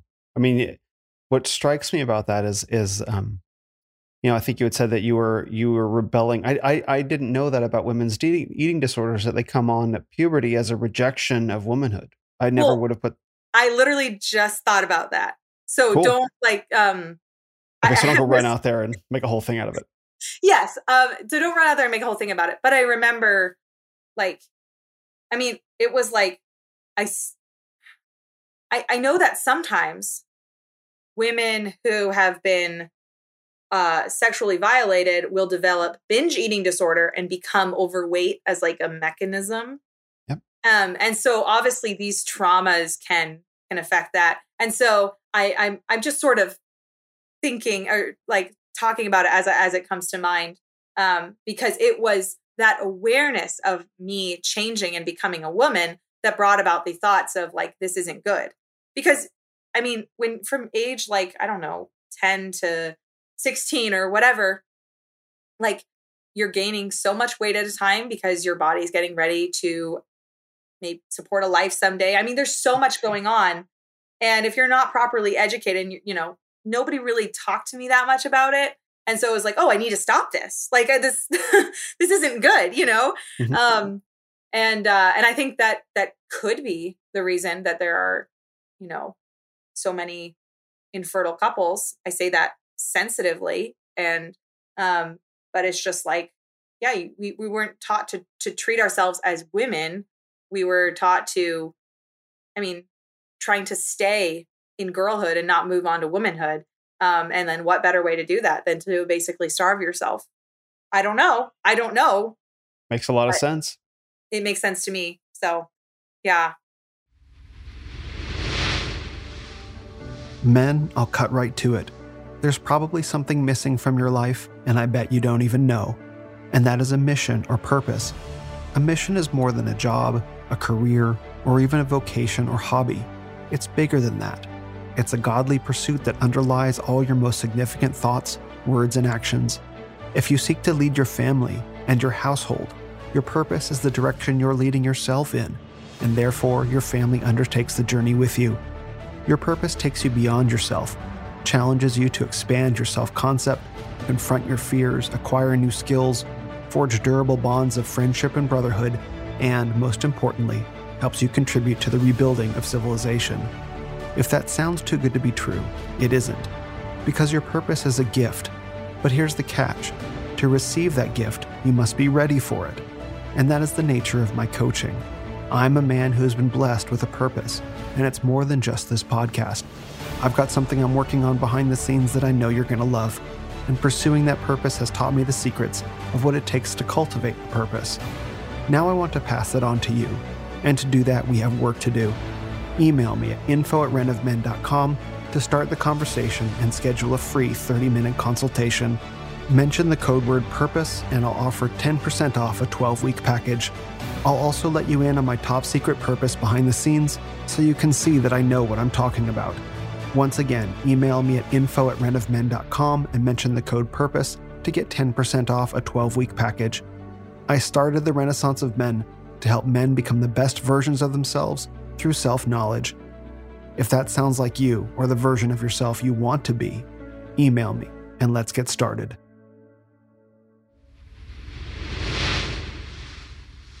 Well, men have this thing, well, it shows up in both men and women, but I lived in San Francisco and was where I first heard the term. It's like Peter Pan syndrome. Like a little boy, like a young adult human male, right, can construct his life in such a way as to never get married, never have kids, and men and women can get married and do that dual income, no kids kind of lifestyle. And it's this Peter Pan syndrome. Like, I don't want to give up some form of extended adolescence to actually step into the responsibilities of motherhood and fatherhood. And that makes a lot of sense that there would be like a deep psychological rebellion, spiritual rebellion that would even manifest in, if only in you, but I would be surprised if you're alone in this, in depriving your body of the nutrients it needs to be able to take that step as a way of kneecapping yourself, from that maturation process and being able to, and completely hiding what it's about. You know what I mean? Like, no one would ever say, oh, she has an eating disorder. It's like, it's not about rejecting motherhood. No one would ever think that. It's like it's like a perfect way of going about it almost. Yeah. Right. Yeah. And I think too, like, it's hiding signs of femininity. Like, and you see that with all the androgynous clothing that's like a box, like, can't let anyone know that I'm a woman, or can't let anyone know that you're a man. Like, obviously within modesty. But there's like this, I'm going to check on my son real quick. Sure. Thank you. Uh-huh. Okay. He put himself to sleep, which is great. Good. But yeah, no, there's these, I was listening to this podcast and they were just talking about these androgynous styles, and it's like, they managed to be, what they were saying that I found was interesting. They managed to be like sensual and immodest while still being androgynous. And it was like, only like this degenerate, corrupt world can come up with this kind of stuff. Like, did they say that like it was a compliment, or did they say it was a criticism? That, like, they were like it's a criticism of like, of just like the absurdity of the way it's like the clothing that's designed for women now. Is it designed to like be androgynous and like almost masculine, but still like sensual and immodest? And it's like, I don't know how they come up with this. Anyway, I just thought about that. But evil geniuses, right?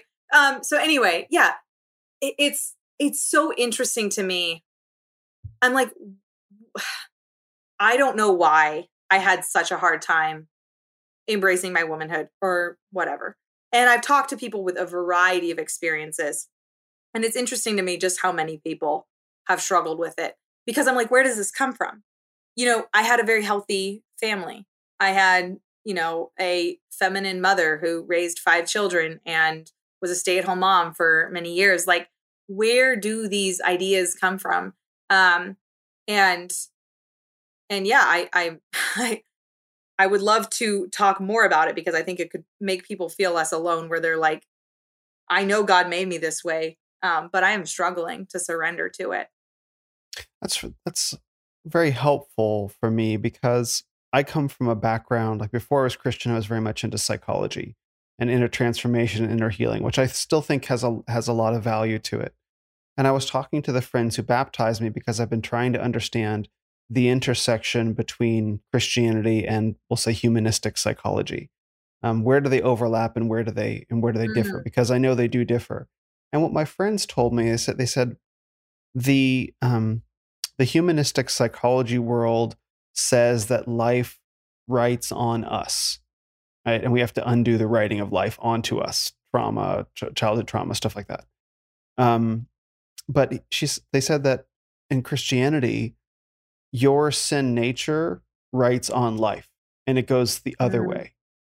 And so that really got me. It took me a while to understand. Barb, who told me this, she was one of the women who baptized me, introduced me to Christ as well. Took me a while to understand that, but the more that I thought about it, we're talking about the curse in the garden, right, and all that stuff. That's sort of what the essence of it is that there might not be anything in your past that you could identify as like having quote unquote caused that, right? But it just kind of came out of you naturally as part of maybe your own unique sin nature that you had to overcome, that can't be tied to anything. It's no one's quote unquote fault. It's just, It's part of you that surfaced and that needed to die on the cross and be redeemed. Yes. And I think because there's a segment of, there's just this whole sphere of thought that is obsessed with unpacking traumas.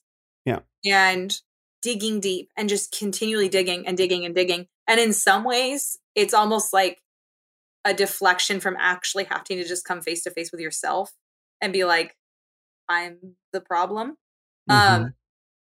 So yeah. And I know, Brendan Schmidt has sent some really, is it Schmidt or anyway? Schmidt. Masculine Revival. Yes. But he said some really good things about introspection and this unhealthy navel gazing. Yeah. I think he called it. So yeah. And so I look back, I look at myself as like the perfect example of that. Yes, obviously there were things in my life, in my childhood. Everyone has things, right? But a lot of it's just sin nature internally, and God gave me this story and he's redeeming it. So. And that's the beautiful part about it, is that, you've gone through these significantly challenging events, whether it be your eating disorder, whether your own experience of your own, we'll say, unattributable bitterness, that rather than suppressing them, right, denying they didn't happen, or rather than celebrating them, like shout your abortion, not that you had an abortion, but that's a whole thing, where it's like, celebrate your bitterness towards men. You get them, girl, cut them off at the knees or whatever. Rather than celebrating these things, you sacrifice them at the altar. You died to self, and now you don't have any attachment to it anymore. So you can express it in this really clear way that I know for a fact, without actually knowing for a fact, but I know for a fact that women need to hear, because there's so few voices like yours willing to talk about eating disorders. Like, eating disorders are like, most people turn it into a medical problem rather than a spiritual problem. Yes. Right. Or bitterness is a social problem, not a spiritual problem. But you've identified the source of these within yourself, and you put it out there for people to consider. Yeah. Yeah. So as you've gone on this content creation journey, and as you've discovered that, your experiences are shared with women across the generations, older and presumably younger for you, like what's been your favorite part of this? Oh, yeah. I look back on the earlier days of my page as being my favorite days. Sure. And it was sort of like sub 10,000 followers, but the followers were very engaged. And so I had more bandwidth for individual people. And like I would do these lives where we just talk. And I look back on that so fondly. I think it's the connection with people, obviously, that is the best part. But what I've noticed, and it's like, we're all going through the same basic things. And people are looking for someone to articulate it for them and to give a name to it and to say, yes, that is what I'm going through. And so to be able to provide that for people, I love that. Like to be able to like say, let's talk about bitterness.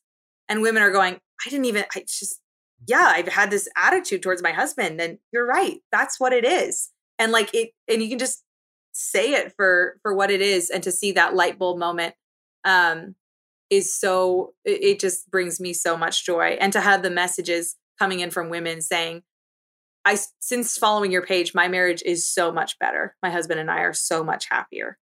And like also to see women taking responsibility for themselves, even if their husbands aren't, and to realize that this movement isn't about trying to make your husband different. It is about you working on yourself. And so those are just wonderful messages that I receive regularly from women. Yeah. Can we talk about that what you just mentioned about, because I get a lot of messages from women, how do I get my husband to step up, right? It's a whole subject of conversation. And it's a very complicated question with no single silver bullet answer. I have some ideas, but I'm curious because it sounds like you speak from a position of authority to women that I don't know that I could necessarily claim. Like a woman writes to me and says, why won't my husband step up? Well, my expertise is in men. So right. I'm going to give her, I'm going to take her at face value, right? Which I shouldn't always do, but I do it anyway. Take her at face value and say that, okay, let's just assume that you're telling the truth and he's the only problem. Probably not, but still. How to speak to men to call forth the best in them versus like, I don't know that I could as authoritatively say, well, maybe you need to work on yourself first. That'd be right. But that's why the Renaissance of men and the Renaissance women exist, because we're tackling two halves of the problem with their own individual expertise from our own experiences. So if you could say some of the answers that you give to some of these women, because that was very powerful for me to hear. It's like part of it is like, you have to work on yourself and don't worry so much about him in some ways. Yeah. And that's like, people will message me looking for the magic pill. Right. They want me to say something that's going to make all the stars align and just click. And I see it all the time. And I recognize it because I used to do that of like, I remember like being in a hard place and I reached out to like the transformed wife and I was like, she's going to have the answer. This was before I started my page. But she's awesome, by the way. Yeah. So I recognize that when people are reaching out and they're like, please give me the answer. And something I like to say is like, I just present this universal truth, which is you can't change anybody else. And that truth can either make you so mad and just frustrate you to no end and put you on this spinning hamster wheel. You can do that with that, or you can work on focusing on yourself. And I think it is a merciful and loving thing to tell people that, because if they're still thinking, I can change my husband, like they're going to be very, very frustrated.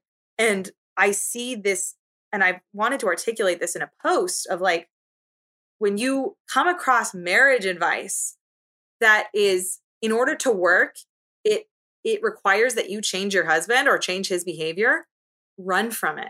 Because it's not offering you anything sustainable, and it's not offering you something that is it's just going to drive you deeper and deeper into frustration. So that's the first thing, is like just asking them, like, I mean, just showing them, can you change anyone else? Like, can you change another person? Can you change your boss? Can you change? Why do you think you can change your husband?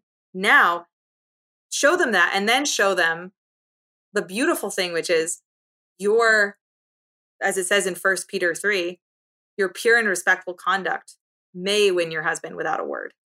And so, and that's what it says in 1 Peter 3 is like, wives, be subject to your own husbands, so that even if some do not obey the word, they may be won without a word by the conduct of their wives. Right. And I'm like, this is the key right here in this text. You can't, if your husband's being disobedient to the word, or maybe he's just not being the husband you want him to be. Okay. We don't, maybe he's just down and out. Well, how could he possibly be? How could a man ever possibly be 100% of what a woman wants? Like, that's just exactly right. Yeah. And yeah. So, I bring them to that verse, and that because a lot of times, speaking from experience, if I want to change something about my husband, I try to talk his ear off into changing, which is silly, right? That's not gonna work. And so it's so interesting to me that Peter literally says they may be won without a word. It's like, you don't need your many words, and you don't need your convincing arguments, and you don't need your I'm smarter than you and you should listen to me spiels. Like, wow. Not gonna work. You wouldn't want it to either. And like, I have noticed when I get into that place where I'm like trying to verbally assert why he should change or whatever, like I'm becoming just an unpleasant, aggressive person to be around. It's just like it's a zero-sum game. Yeah. So showing them that they may be won without a word by their pure and respectful conduct. So start there. Like, then try that out for a while. Then come back and truly, if by your conduct you are being respectful and loving and kind and just living in harmony, like seeking to live in peace with your husband as far as it depends on you, then come back to me. Because and this is the other thing too, is like, so many women will reach out wanting the magic pill, and I'm like, do you have a local church? And like are you involved in these conversations don't happen in a vacuum. And so people will reach out, and I'm like, sounds like neither you or your husband have any sort of community or accountability. Like, that's your first problem. And so I can give you some verses that apply, but the problem is greater than he won't help you with, etc. Like, whatever. So yeah, I think there is also room for, looking at it case by case, because sometimes someone will come to me and they're like, I'm just tired. Like, I do the dishes every night. And it's like, well, find a way to be joyful doing the dishes. Like, it's really okay. That's different than someone coming to me and going, my husband has this alcohol addiction. And that's where I'm going to go, oh, right. Are you involved in a local church? Like, do you have accountability? Are there people like, because I'm on the other side of the world behind a screen. Yeah. I can't do anything for you here. So anyway, case by case basis, and really, really pointing out that behavior thing, because, and the way that you can make it make sense to women is to just say, let's say that, like, maybe they have an angry husband, and let's say all of a sudden he stopped speaking in this harsh, aggressive, angry way and became very tender and loving. Would that change you? Well, of course it would. Like, maybe. Oh, I mean, okay, I see. You see what I'm saying? Of like, yeah. if you, I mean, yes, sometimes women are so embittered that their husband, and I'm not talking about the husband being the nice guy all of a sudden. That's not what I'm referring to. Right, yeah. I'm saying if there's guy. Yeah. If there's a serious anger problem or whatever, and, this man repents of it and he starts treating his wife in this loving, still firm, but loving and tender way, that is going to impact her. And so why don't we think the same will happen? Like, no, we don't change people, but we do respond to stimuli, right? Does that make sense? Yes. And so, because of course your husband's going to react differently if you treat him with a loving, you speak to him lovingly and respectfully, and you actually smile at him and you're actually interested in hearing what he has to say. Of course, that's going to make a difference versus ignoring him, quick, snarky responses, trying to assert yourself, blah, blah, blah. So that's my point, is like, just think about every other normal human interaction in your life. There's this, you sense how someone is treating you and you change your response and reaction to that. So why not in your marriage? Like, yeah, I hope that made sense. Mm-hmm. It does. That's a great answer. I was, this conversation comes up in various forms at least once a week. And I was out getting coffee with a friend of mine from church named Amber. Shout out Amber. And we were having this very conversation about like, how do we try, like, quote unquote, trying to get men to change, and like just trying to unpack it. Cause I don't remember how it came up, but it was very much related because I'm having the conversation in other ways as well with guys during the week and stuff like that. And I think we had come to a similar conclusion that rather than stepping into the space and saying to your husband, you have to be like this and this and this, and lecturing and laying an accountability plan and all that, like, that's just not going to work. That's not going to land for most men. And you wouldn't want to be with a man that it did land for, right? Right. You wouldn't respect him anyway. Oh, that sounds like a great plan, honey. I think I'll do that. It's like, what are you doing? You're not supposed to say yes to that, right? Right. But if you step out of the space and you create an environment that welcomes him to step into it, and as a woman you're receptive, that calls forth the best in him that he may not necessarily have ever experienced before. Yeah. Right. Rather than coming in from over the top, or you're just like you're kind of, it's not even like a top down, bottom up kind of approach. It's like I'm going to create the opportunity for you to step up and be the hero. Yeah. And to experience that part of yourself that maybe you haven't had the chance to experience perhaps ever, but not for a while at least. Yeah. And that's a great point, because I'll sometimes get messages from women saying, I know I'm supposed to submit, but like my husband isn't giving me anything to submit to. And it's, I mean, I think there's also like personalities that are involved in this. Like, and so I'm again, I try to look at things from a case by case basis or whatever, but I sometimes just wonder, like, does he feel able to express those things to you that he actually wants? Or like, have you created an environment where he feels like it's okay to state those things without getting some ridiculous reaction? Or, it's like, and I think in some cases, yes, like there are, I mean, I've met people in my real life where the dynamic of the couple is just so different than what I'm familiar with. And I'm like, I don't understand this. But as a general rule, to go back to what you were saying, like there is a way to try to get what you want, but to shut down the possibility for what you actually want. But I don't know if I'm making sense, but I get it. Women are trying to they're trying to bring these things out of their men, but the way that they're going about it is the very thing that's shutting it down. Does that make sense? Yes. And so, yeah, how are you? And I always bring it back to 1 Peter 3, your conduct. That is such an interesting word, because conduct isn't just behavior. It's not just speech. It's behavior. It's how you dress. It's how you smile. It's how you interact in the world. Conduct is a very holistic word. And so is your conduct bringing that out of your husband? Because I have fallen in the trap so many times wanting to bring something out of my husband, and I immediately go to talking, but my conduct isn't living up to it. Right. So I think I could also speak for at least some men in seeing that, conduct is also your thoughts. Like I think men are hyper visual, and we take in just an incredible amount of information with our eyes. And it's almost like in watching women, we can't read their mind, but we can read their mind through the changes in their face and their posture based on what they're thinking, right? And it's like, you may not say anything, you may not do anything, but a man's like, what's wrong? Right? So yeah. And yeah, my husband does this to me all the time of like, you know, I'll like cock my head differently, you know, and Yep. it's like, what's going on? Like, yes. so, no, and to go back to thoughts too, I want to talk about that. Yeah.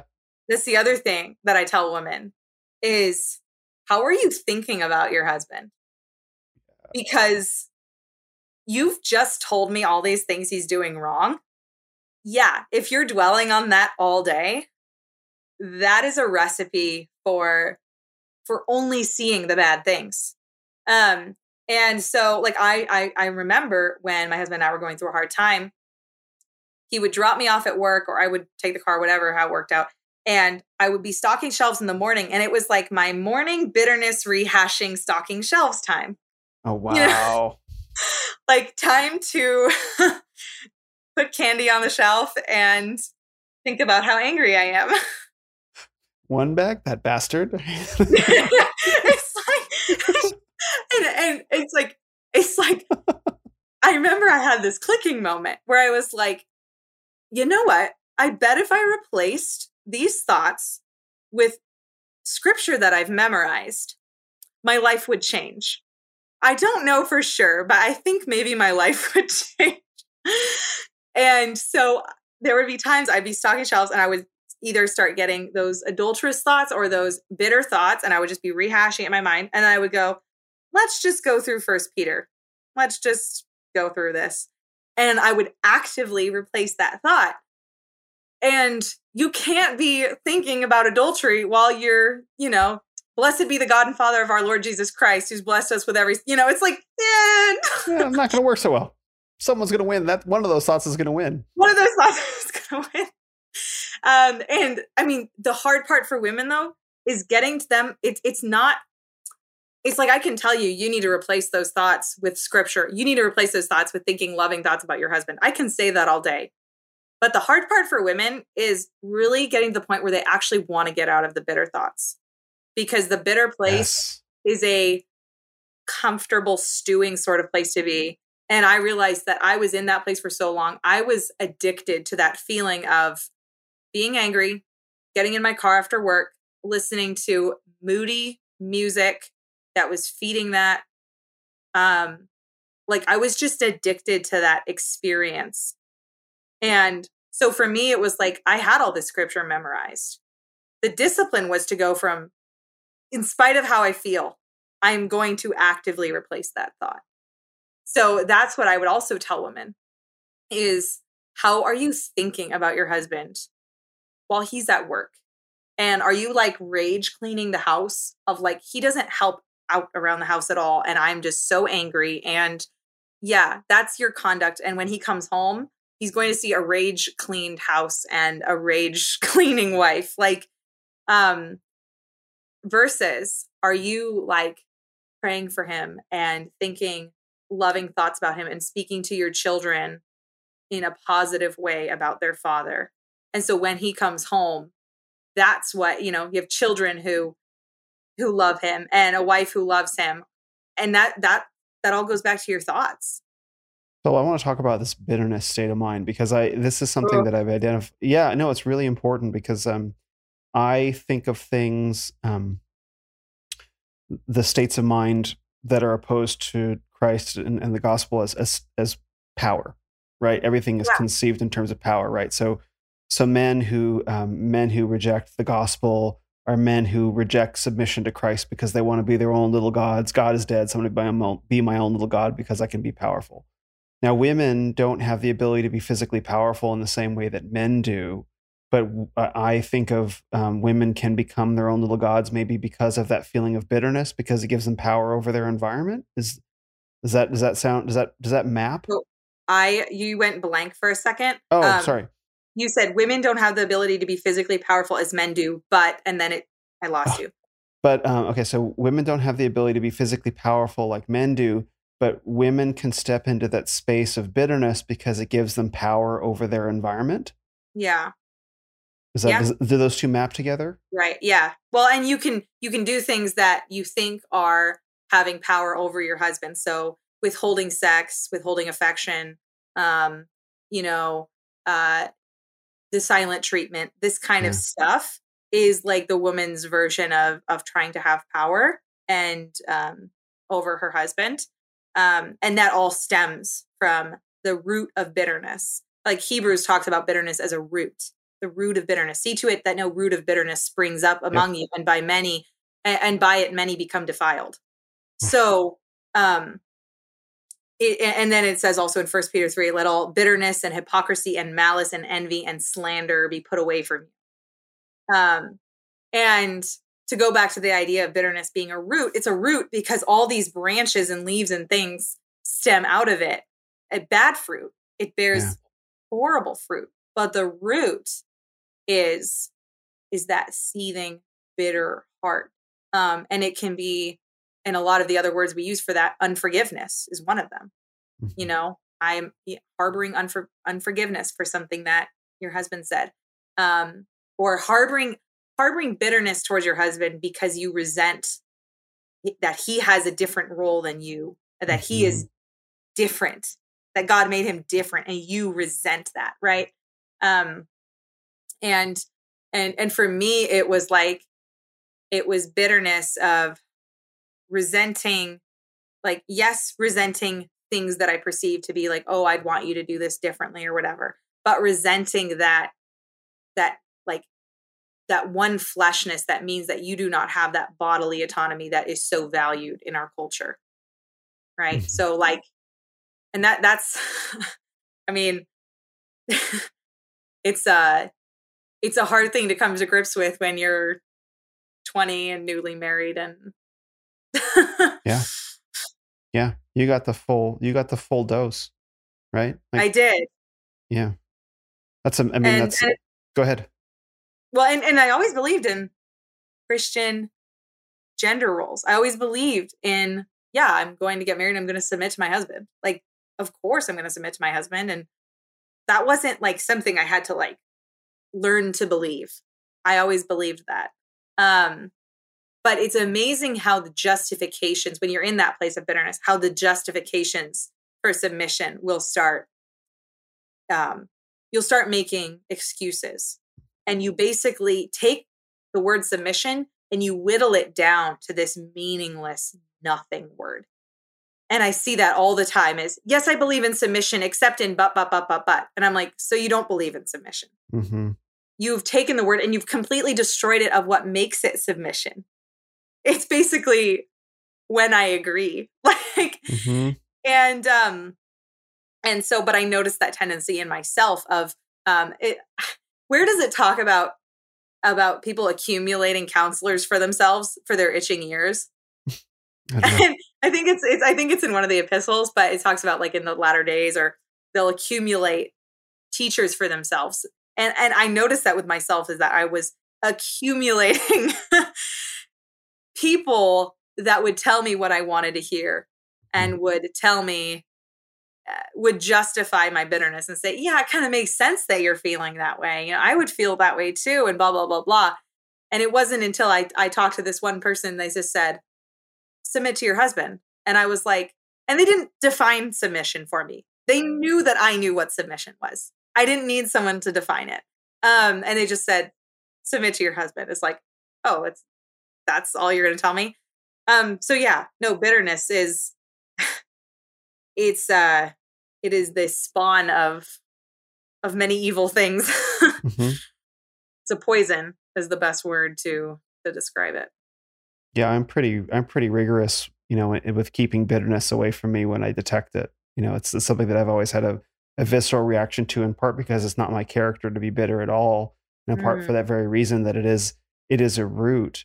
And I think what's interesting about what you said is that the way we're used to thinking about things related specifically to women's bitterness towards men is that women would be these perfect, flawless creatures if only men in patriarchy hadn't abused them into bitterness, right? Right. It's like, oh, I can point to all these things from my past in the world that legitimize bitterness. And it's kind of got the causality backwards. the causality is like bitterness is this root that lives within all of us, but in a specific way of women towards men. And so it reaches out looking for reasons to justify itself, but it has no justification. It looks for reasons to justify itself. And that is what makes an enemy out of men. Yes. And makes an enemy out of your own husband. I wrote some post about this, and I can't remember it now, but it's once you start, this is why people like Christiana talk so much about who you surround yourself with. And are they encouraging you to speak well and think well of your husband? Because if they're not, you are treading in very dangerous waters by being with them. And so, to go back to this idea of women being, perfectly flawless if men hadn't messed it up, that is a framework and a lens for viewing the world. And so when you're talking to someone that's in that feministic mindset, they literally have these glasses on that see women as perfect beings, if not for men. It's a filter through which you view the world. And if you bring that into your marriage, then you are not accountable for anything you do. If you bring that into your marriage, like I am just a victim by virtue of being a woman, then any little comment your husband says, that isn't just living up to your perfect standards, any little thing is going to perpetuate that victim mentality that you have. And then you go out into the world and they're affirming that. And then you go online and they're affirming that. Like, do you see what women are up against when they just try to love their husbands? Yeah. Yeah. The world, the flesh, and the devil. I mean, those are our three enemies. And there's attacks on marriage on every single side. And to go back to what we were saying earlier, the women get into that space. So they're treating their husband like an enemy. He shuts down. And, this is why people say, oh, I feel like I'm married to a stranger. Like, yeah. Well, what's so striking about that is the bitterness might not be there at all when they're courting, when they're dating, or even right up until they get married. And then they get married. They go through the ceremony of getting married, and then the bitterness shows up out of nowhere. Yes. That's legitimately frightening. That you can, as a man, I could get to know, the woman I'm dating or whatever, and everything is perfect and lovely. And then once the bond of marriage once the commitment of marriage is made, that bitterness will surface out of nowhere. It's like, who is this woman that I married? And suddenly it's not, and in the secular world, it's not her fault. It's my fault because I've now become the embodiment of everything that's wrong with the world. When like literally a week ago, that wasn't true. I was everything that was right about the world as her husband. Now I'm everything that's wrong about the world. How awful. Yes. Oh, it hurts me to talk about because I did that. Oh, I don't mean that as an accusation of you, by the way. No, like, I know. Okay, and cool. I'm saying, you're right. You're right. It is so awful. And it's like, the same goes too for like, before marriage and the desire to fornicate is so strong. And then after you get married, it's like, whatever, it's like, that's the attitude that is presented though. When I'm like scrolling through reels or whatever, and it's like this joke of like, like, oh, now I got married and I don't, I walk around in sweatpants and a mom bun all the time. And like, I'm not interested in having sex with my husband and like this kind of stuff. And it's like, contrast that to like, we've glamorized this dating period, right? In the dating period, it's like, because the world has played house, they don't have this beautiful, robust, like, view of marriage being a distinct category from dating. They kind of blur the lines and stuff like this. And so it gets confusing. And like, even though my husband and I waited till we were married to consummate, but I noticed that too, of just like this, when you're dating, there's not that commitment there that makes you feel stuck. so to speak. Mm-hmm. And so you're like, I can be loving and I can be kind because I don't really have to be like, Yeah. but then you're married and you're like, oh, now it's like, I have this duty. And then suddenly it becomes like odious to you. And then there's that like, I don't know what the name for this phenomenon is, but like when you realize you can't get out, then you want to get out kind of thing. Mm-hmm. Yeah, it happens in marriages between people that are absolutely in love. Like it's just really not about them as a couple. It's just this overarching principle of, yeah. I'm feeling the pain of all of this, because one of the things that men talk about in our spaces is wives withholding sex and what that does to a relationship, and and you're absolutely right. Like you mentioned, like on the Instagram reels, like now I walk around in sweatpants and a mom bun, but I bet if you were to swipe back to her reels before she got married, she's doing all the TikTok dances and the pants and everything like that. Perfectly happy, you know what I mean? And, oh, she got the man through, he approached her through Instagram, saying, and then they're married, and then she's like, okay, cool, bye, check out.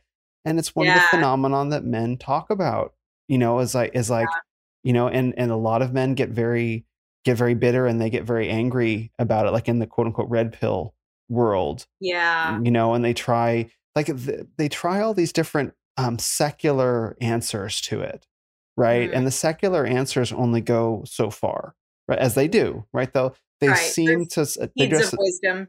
Yeah, they address a surface issue, but this bitterness that expresses itself in the desire to control men, regardless of how great the man is, and the woman needing to keep that in check, that because it will come out of her, and that bitterness showing up, and I'm just going to deprive my husband sex because I get to, and I don't need it as much anymore, and I have all these different excuses for why I don't want to, and so I'm going to control him by denying my husband, the man I profess to love, the one thing that makes him feel more connected to me than anything. Like it kills men. And this is why when a woman in their sphere talks about not depriving your husband of sex or not withholding, they get so much hate. Yep. They get so many people coming against them. Yep. It's amazing to me. Just and no, it's heavy stuff. It's really, really heavy stuff. And you can put it in terms that women will understand, like, well, imagine if suddenly your husband just, you went in for a hug and he just wouldn't hug you, or, you try to put it in terms that women understand. But there is so much deprogramming. It's wild. I'm glad you mentioned it, because I want to bring up some of the hate, because, my particular character is like, when I can identify a demon and put my finger on it, I like to inflame it a little more. You know what I mean? But I think this hate is like, this is a real thing, and we were getting closer to it. But I know that this point, that when you say something like, don't deprive your husband of sex, make him a sandwich, treat him with kindness, that women get really upset. They get really, really irrationally upset. And I guess I want to talk about that point, and then also like talk about what it's been like receiving that as well, because I know that a lot of people come into this content creation space talking about things that they think are self-evident and obvious and loving and promoting of harmony between men and women that are objectively positive, and the anger and the hatred and the vitriol that they get back for doing it is really shocking to a lot of people. And it's especially shocking because if you were to reverse it, I saw this reel of this man. He loves to cook and he makes beautiful meals for his wife. Okay, he loves to cook. God. That's amazing. There was no message behind it. It was just this nice reel or whatever. But like, that's the kind of stuff that like nobody bats an eyelash at, or they're like, yes, like whatever.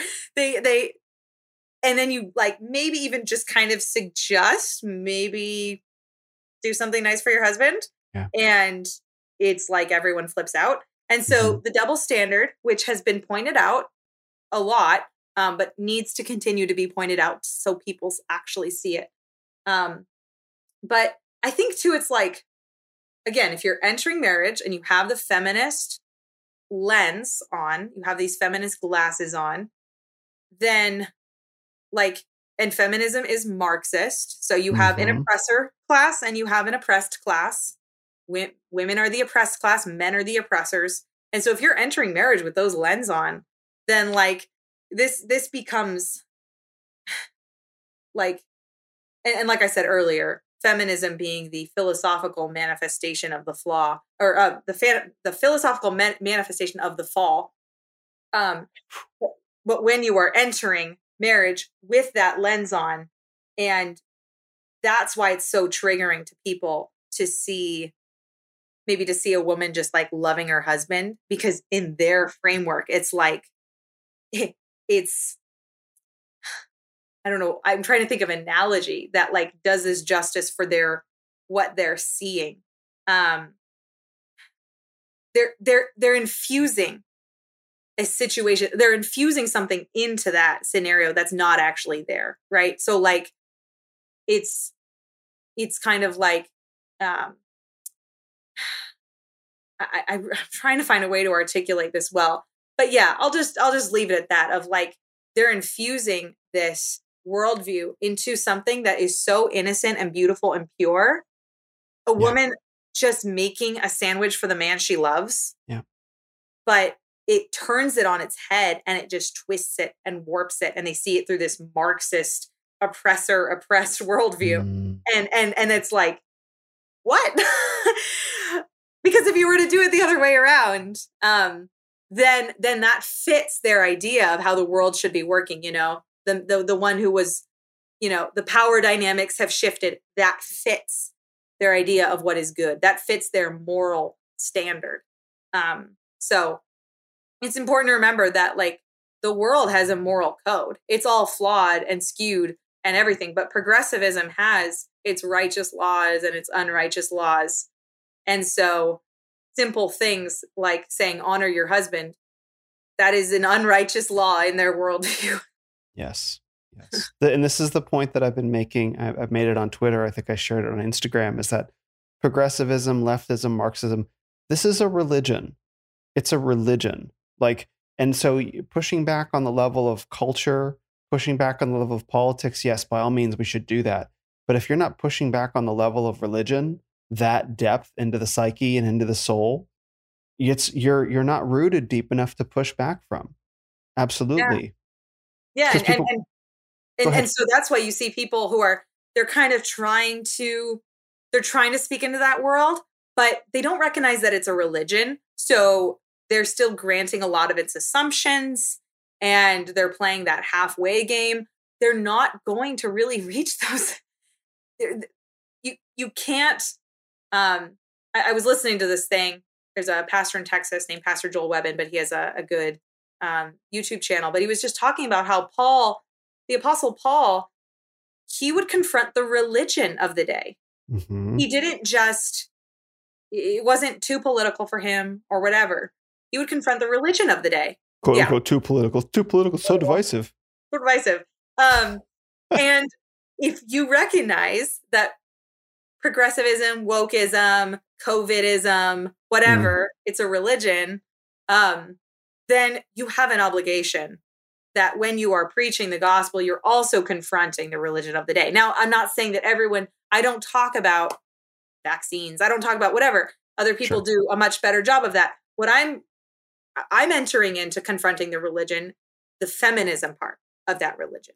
Mm-hmm. That is the particular beast that I'm trying to fight. But to, this like veneer of piety of like pietism basically of like, I'm just going to, to not enter into that. It's like, then you're not going to reach these people. That's what pietism. I've heard this word recently, pietism. So pietism, it actually came out of like a Lutheran movement, I think. But it was basically like, we don't, Jesus is Lord of our spiritual hearts, but like not really Lord of everything else. Like I'm not giving the most kind, like, because I don't agree with it. But okay. It's basically just like, it's like focusing on inner piety to the detriment of like, we also have a war that needs to be fought, right? So it's like, I'm staying out of the war. I don't like that war terminology. Like I'm just focusing on the inner life And I'm like, yeah, you start with the inner life. But then you go out and you're like, okay, I'm ready to do battle in the way that you do battle. Anyway, yeah, no, that it's been a recent concept for me as I've been, yeah. No, this is fantastic because I've encountered this, right? Like I encountered this showing up in many different ways in my world with men, where it's like I'm a hardened cultural warrior. Like I've traveled around. I've seen so many more than 30 countries around the world. I've been on my own spiritual journey, so I've seen and I've done and I've been, and I see what's happening now to America, and I've seen America from the outside, and I've seen the way the rest of the world lives, and I see what's happening to the United States now. And so it's unconscionable to me. And I feel personally as a man, and many men are very comfortable saying, we need to fight for Western values or American values or whatever they are, right? And they're cool with that.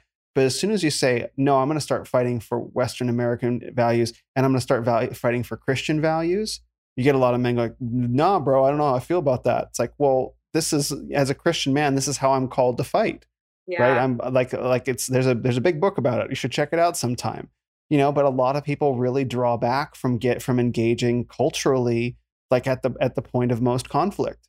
Right. Yeah. They just, and so to hear that, and then they hold themselves up as virtuous in doing that. Like, oh, I'll just keep the main thing. The main thing is the saying that I've heard. Right. I'll keep the main thing. And here's the thing about that thing. What I would say to someone is, good, you keep the main thing, but realize that for that person lost in their sin, the main thing is feminism.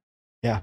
So I need to extract their main thing, like in order to preach Christ, in order to yeah, no, I know it's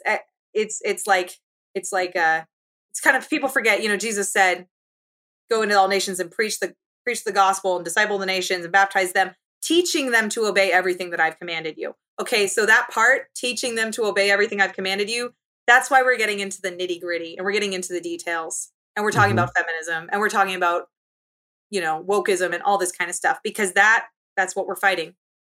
Mm-hmm. So yeah, absolutely.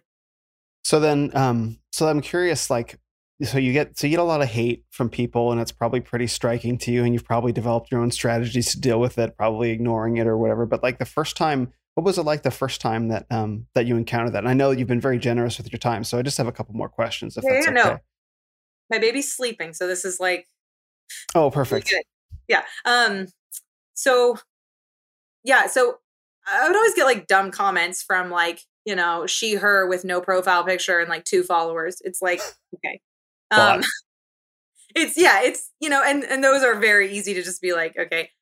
It was when I started realizing that I was on these Reddit threads or forums or whatever. And they were writing things about me.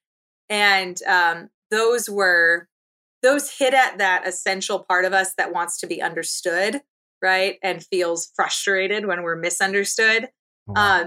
And so I was reading these things that were just grand collective misunderstandings about my life. And so that touched on the oh, well, now I've been misunderstood. So, and people were saying the wildest things. I mean, and, it was really really specifically things with my husband and I. And they were saying some very strange stuff. And they were actually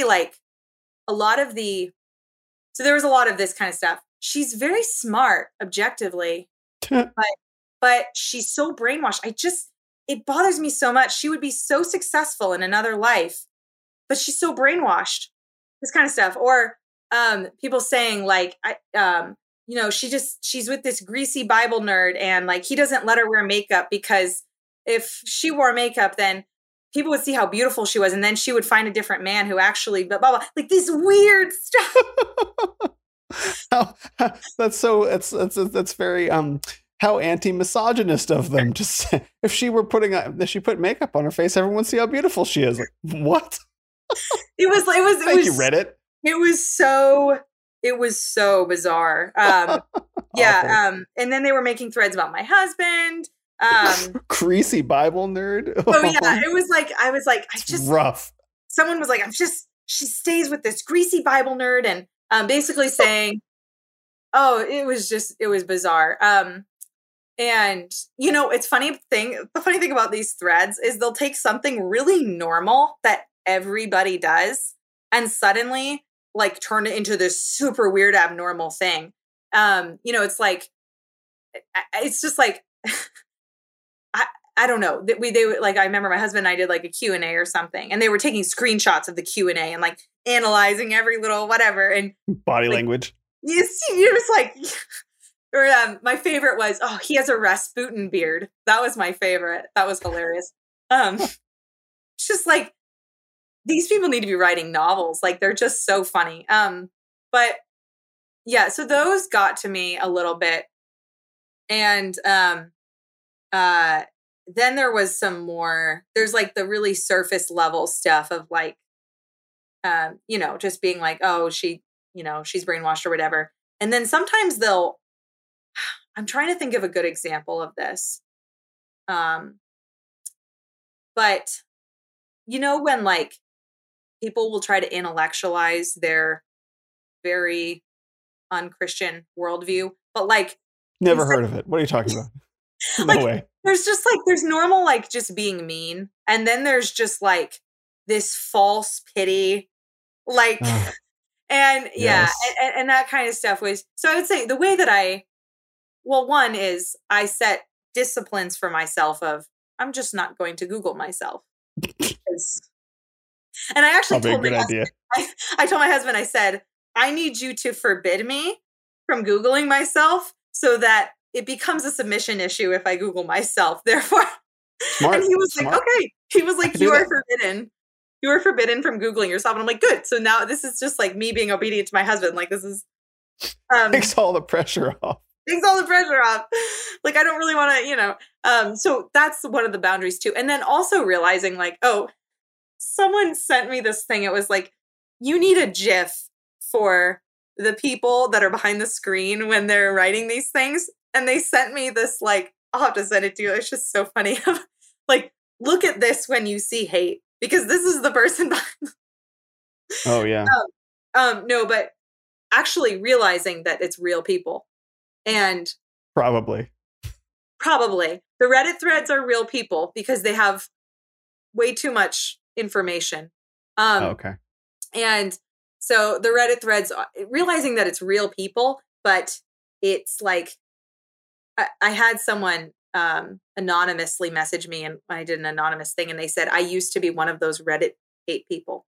And I now follow your page and I see Christianity and biblical, like all this stuff. I can't remember exactly, but they professed. And then I think I've also heard someone else saying, I found your page through the Reddit hate threads, and realizing that even that is a way that people are like waking up, because maybe they are just trashing fundies as they call them.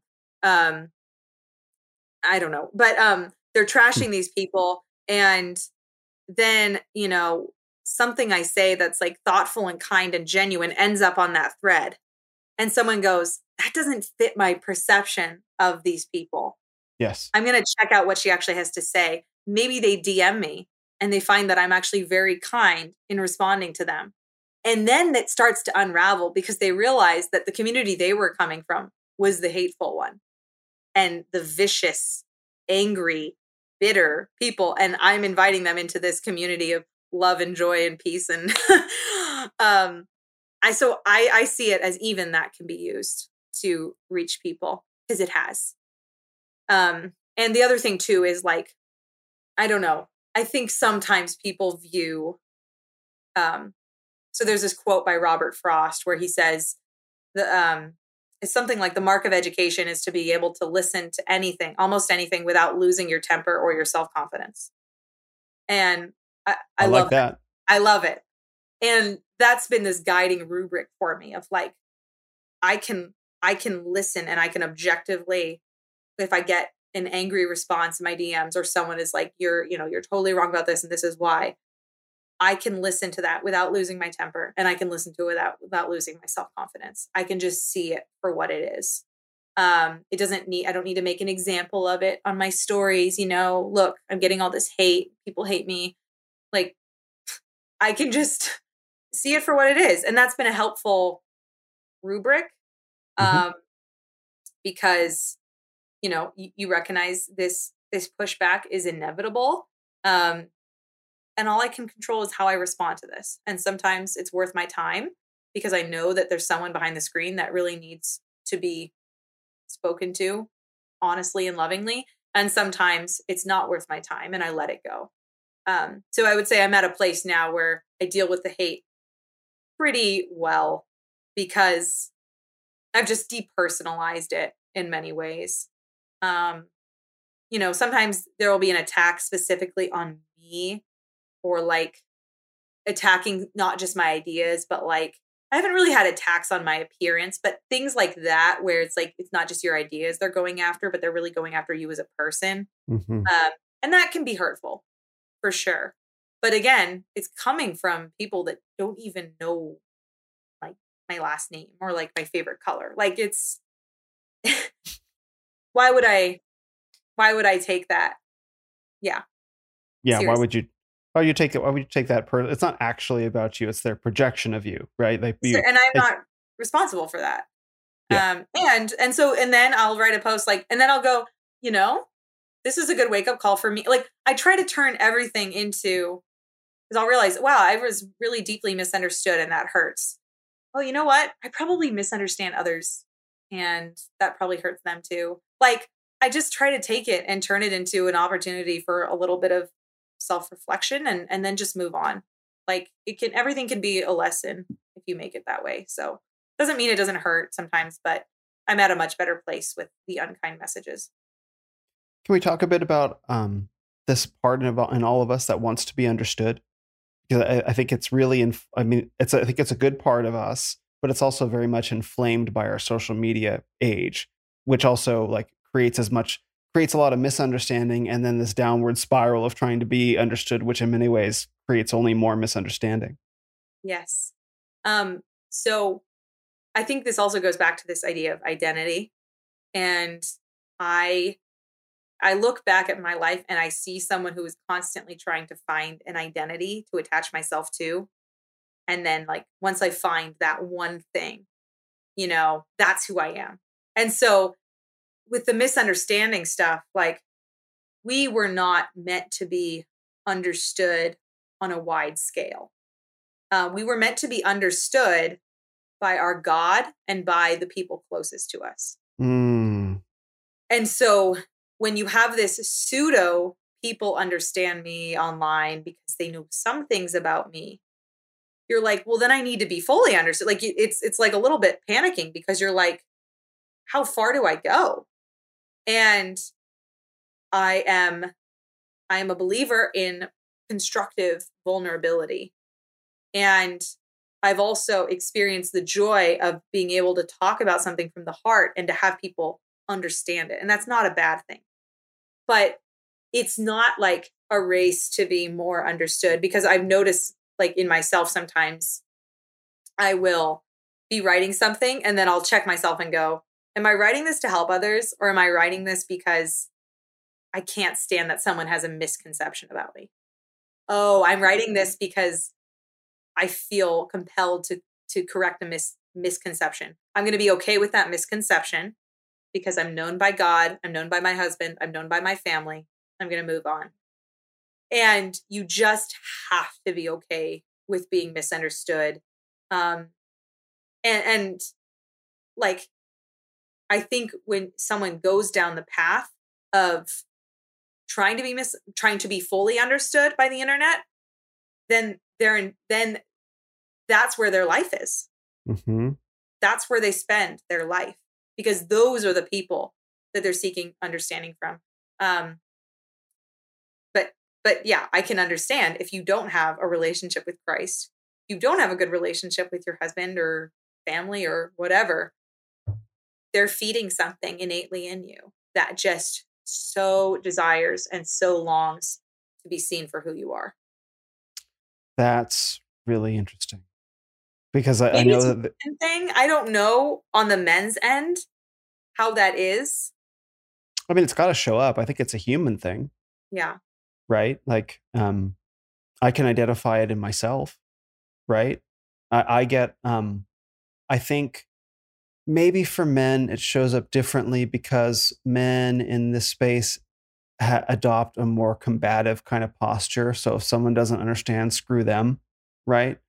But I got to believe that it's part of being human to want to be understood, whether or not you express it. Like maybe for men, the opposite would be true, that they care so little about being understood that no one understands them at all, and that they get very isolated in that, versus women want to be overly understood. Yes. Yeah. Yeah. And I think too, it's like, we all have a story and we all have a character arc in our life. And that like, I don't know how to like, the hero's journey, like, Sure. It's a real thing. So we all have that.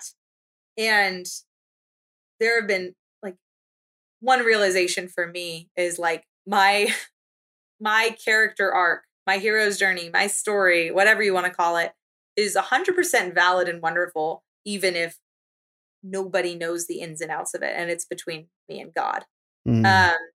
And also recognizing that like, in eternity, as sons of God, we'll be recounting God's deeds for all eternity.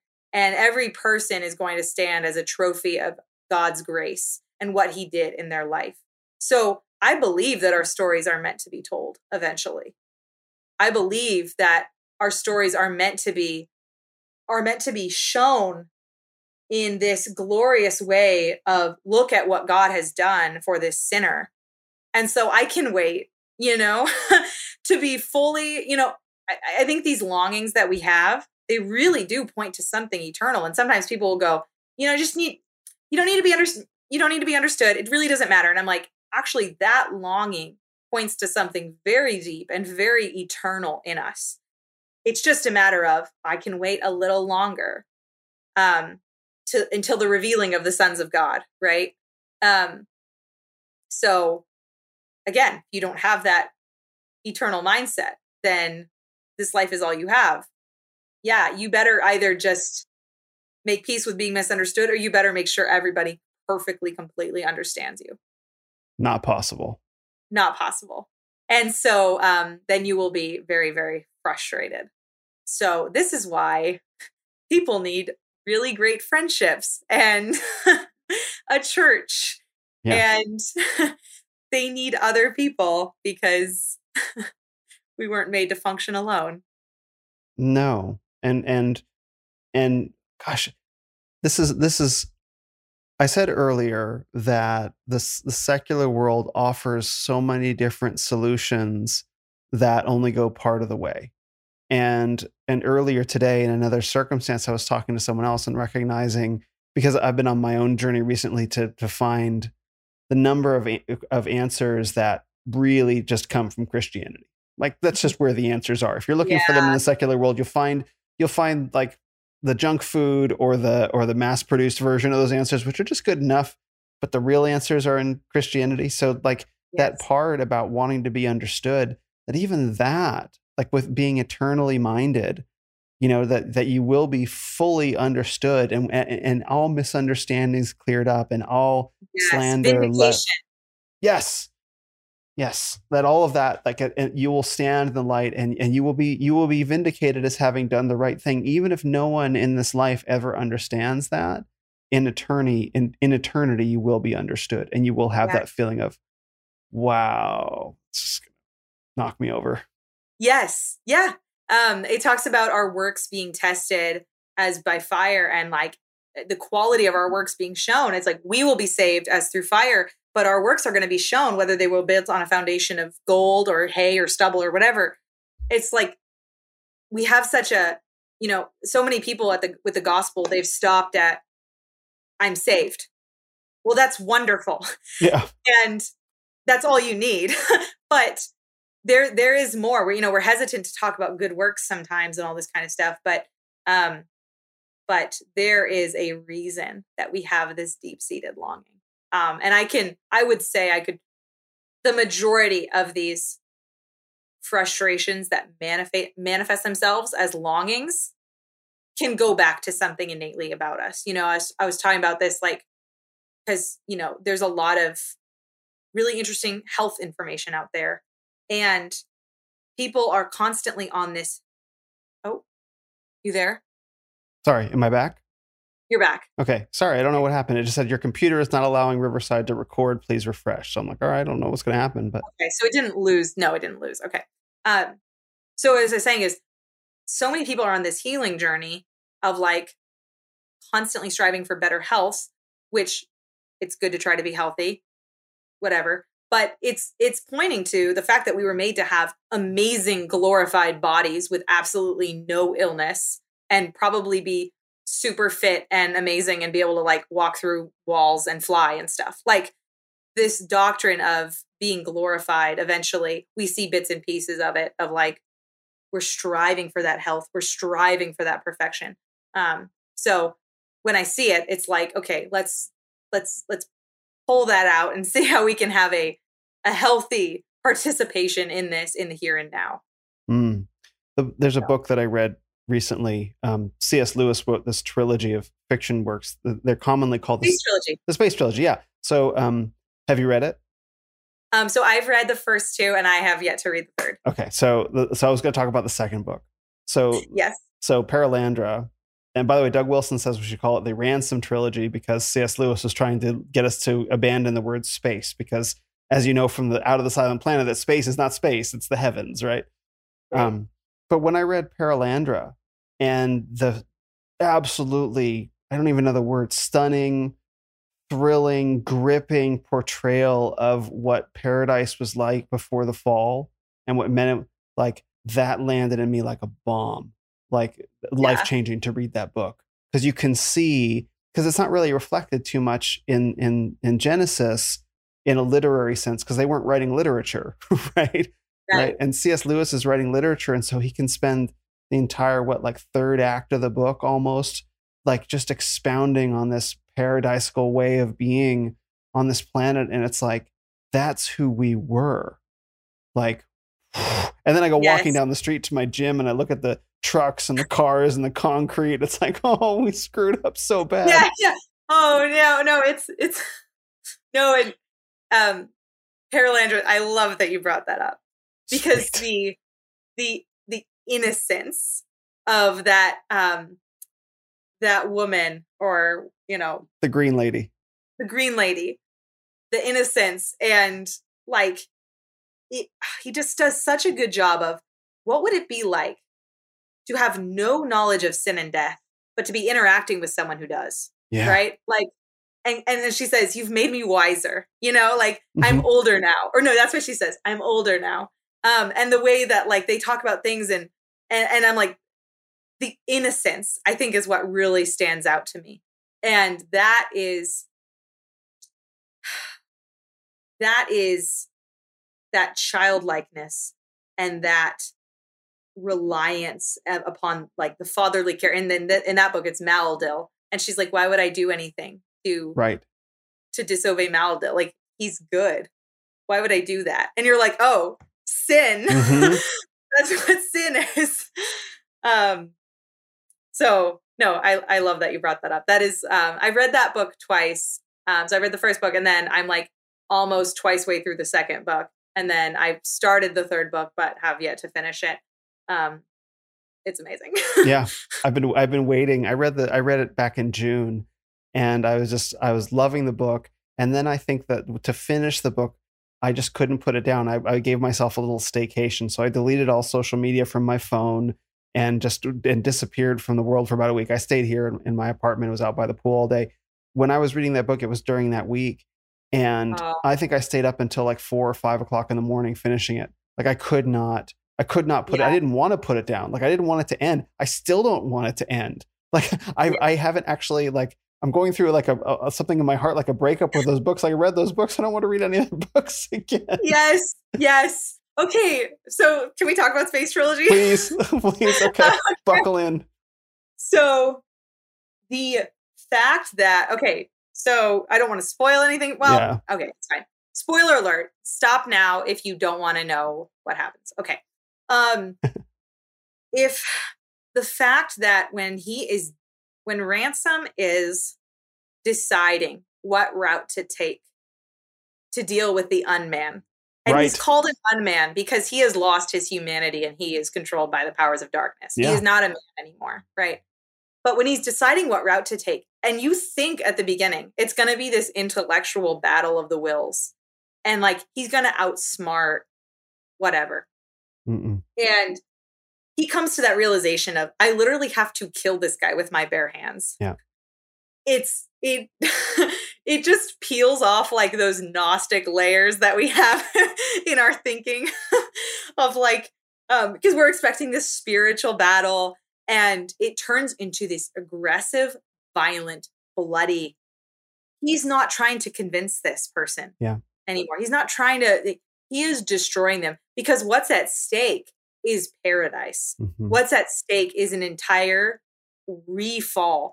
And there's this quote that I actually had in my house for a while from that book. And it was, whatever happens, Maladil will make good come of it, but not the good that if you had obeyed in the first place. Oof. Yes. And I've like chills. And so anyway, this reality of how he's forced to deal with the disruption in paradise. Like, and you think about that with Adam and Eve, and Adam's job was not to reason with the snake.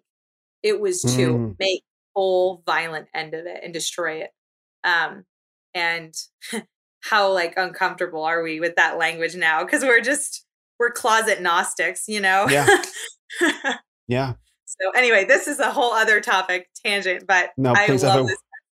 I've been waiting for like 2 months to talk with somebody about this book. So, and I'm glad you brought that up, because, yes, it is definitely like it speaks to the Gnostic side. Like, no, you're not going to have a spiritual battle with the devil. Like, but what's interesting for me about reading the same thing is that, to me, it spoke to masculinity, because here's Ransom. He's a philologist. Like he's a professor. He's like a Cambridge professor. He's based on Tolkien, actually. And he realizes that all of his wisdom and all of his intelligence is absolutely powerless, and he has to use the one thing, and his body, to step up and end this threat. And she can't see him do it. Like, that's the thing, is like, it can't be in her sight. She can't witness this murder going down, right? Because that would, and so the way that whole, that like how, and just, but then to know during the course of reading the books that like Maladil's going to take care of all of it. And he does. It's just like, it's even, and then the glorification afterwards. Oh, yeah. You're like, what? Yeah. No, it's so glorious. After my other favorite part of that book was the beginning, where they're talking about wrestling with the principalities and the in the heavenly places, and they're kind of referring to that verse in Ephesians. Mm-hmm. And he says something about like, it's really just like, man, I have the book in my shelf. I wish I could, but there's that quote where he's talking about, it's like, we're actually just fighting with psychosomatic powers. Like, that's a better translation of it or whatever. And like, I don't know, but it just brings it down to this level that's like, oh, this is war. Like, when we say we're wrestling with the powers and principalities and the heavenly places, people are like, oh yeah, like, got to put on my spiritual armor. And like, it's this vague sort of, but no, like, there are. Yeah. And I have recommended that to multiple people, because it will expand your idea of what it means to be a spiritual person living in this in this world. Yeah, I live, like, I think about Paralandra every day, because I'm forced to, because so you read the Bible, you read Genesis, and you read about creation and a little bit about the garden, and there's comparatively very little about it that's that we would describe as not sensual in like a sexual way, but sensual and like engages the senses. Lush, exactly. Yeah. And so we live in the world that's very opposite from the garden, but we don't have a basis for contrast. We can't understand because we can't actually we can look at paintings, but paintings don't quite do it. But C.S. Lewis is such an absolute genius and so incredible with words and like he's so connected and so blessed and so holy in his gift, at least, that he's able to paint this picture that's like, you don't just get to look at it, you get to go inside the garden and see how it was. And I believe it was like a divine gift that was given to him. Like he tapped into something true. And then to see that, and then to juxtapose it with who we are as people now, the world that we live in, just how fallen it is. Like I did a series on a series of stories on Instagram where I talked about the curse, like God's curses are legit. It's in my story highlights. And it was just after reading that book, because I realized how legit the curse was. Like God was not messing around. And you can't really understand that because you take for granted living in this sinful way our whole lives. We take it for granted because we don't actually know what the alternative is. But to read those books and see what the alternative is and to feel it and to believe in it, it's gripping in the heart and crushing and heartbreaking, but also simultaneously the most faith inspiring thing that, no, that's who we were. And to your point about calling to be understood, that all those things that we have a longing for, they're real and genuine parts of us that will be filled. I mean, just transformative for me. Yes. Yeah. No. I was thinking too about the world that he paints, because I love that you brought that up with like, we read about the garden and we're like, okay, so I just fill my understanding of a garden into the text and that's it. Yeah. But when he paints this world, like it's like the experience of the senses. It's not just that the physical realm is untouched by sin, and so things taste good and it's nice to swim and whatever. Yeah. But the experience of those is untainted by sin. So when he tastes that fruit, he doesn't have any, like, he's like, it would be almost sinful to repeat that experience. Like perfect satisfaction. I think that was what he was getting at, to be perfectly satisfied. And so, when like you said, when we look at how we've been corrupted and how God's curses, like he was so kind to us in the garden, and to pervert something so beautiful deserves nothing less than the death sentence. And you see that in the garden, like the unman deserved every ounce that was coming to him. Yeah. So, yeah. And it just really calls into stark contrast, I guess you'd say, like the power of salvation. Like we all fell in Adam and Eve, we all fell in Adam, but that whole experience, like our first parents, and just how fallen and broken the world is. But time's corner. That phrase that because the green lady knows about God coming down to earth. Like somehow she knows about that, right? Oh yeah. Right. Like, and it's like that God condescended to become human, to sacrifice himself for our own redemption. It's like she called it time's corner, that it can be known in the heavens. It's like, oh yeah, I know. I'm like on the verge of tears. Yes. Yes. Time's corner. Yeah. When everything changed. Yes. Yeah. Love that you brought that up. It's the best. Literally, I've been waiting to talk about this book for 2 months because I don't want to give it away. Because I think we've done a good. I mean, I can't. Everyone will have their own experience, but like we gave the spoiler alert, so it's fine. Yeah, I mean, I think I don't know that you really can. Yeah, you gave a spoiler alert, but I don't know that you can really even. For me, that wasn't the thing that could be spoiled. Like, I don't know if you, right. You know what I mean. You have to. It's an experience. It's Yes. not a plot that you're like, oh, okay, now I know what happens. It is an experience. Yes. So they can dive into that experience regardless of what we've previously shared. Yeah. Yeah, and I think we could like spoil the plot of it, but I mean that would only do so much, because to read it and to engage in it from a Christian viewpoint and to understand the gravity, the gravity of the garden, the gravity of the fall, the gravity of redemption, all is illustrated. Like, been listening to some lectures about it because Doug Wilson talks about it. And, he talks a lot about That Hideous Strength, which was a book of prophecy about, how depraved our modern world will get. And, Lewis was right in ways that he couldn't have even known. But and it's a great book. But like, yeah. My heart belongs, like Ransom, my heart belongs to Paralandra. Yeah. I love that. Now I need to read That Hideous Strength, though. I need to to actually make that happen. It's really good. The last act of the book, the first two acts are a little bit like, where is this going? What's going on? But the last act, third act of the book is like, whoa, like, whoa. It's okay. That's what I've heard. Yeah. My Orthodox friend, she just really kept recommending it to me. And it's just like, just wait, it will blow your mind. Just wait.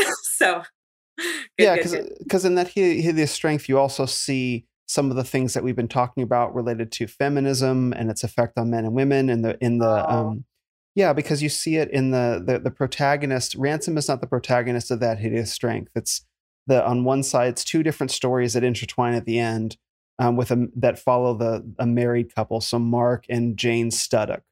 And so one goes one way, the other goes the other way. And you see it show up like how men are fallen, how women are fallen, and the role of men and women, and how that all plays out. So you get to see it's very much more earthly than Paralandra, but he saw very, very clearly. It touches on feminism too, but without using the word, because he wrote it in like the 1940s. So I don't know the word was really out there yet.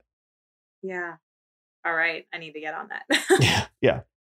All right. So I just did have one, just to bring it back to, sort of practical things. I wanted to, you've interacted with obviously so many different content creators and so many content consumers, for lack of a better word.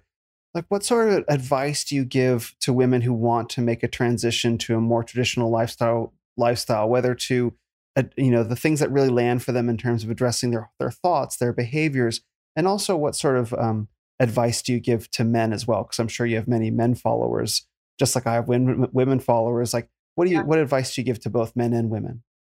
Yeah, if they're wanting to make that transition. Well, like, I think sometimes there will be an example in their minds of, this is the lifestyle that I want, copy and paste.